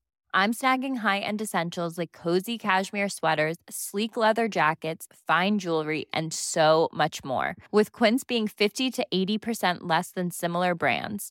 And they partner with factories that prioritize safe, ethical, and responsible manufacturing. I love that. Luxury quality within reach. Go to quince.com/style to get free shipping and 365-day returns on your next order. Quince.com/style. When you make decisions for your company, you look for the no-brainers. If you have a lot of mailing to do, Stamps.com is the ultimate no-brainer. Use the Stamps.com mobile app to mail everything you need to keep your business running with up to 89% off USPS and UPS. Make the same no-brainer decision as over 1 million other businesses with Stamps.com. Use code PROGRAM for a special offer. That's Stamps.com, code PROGRAM.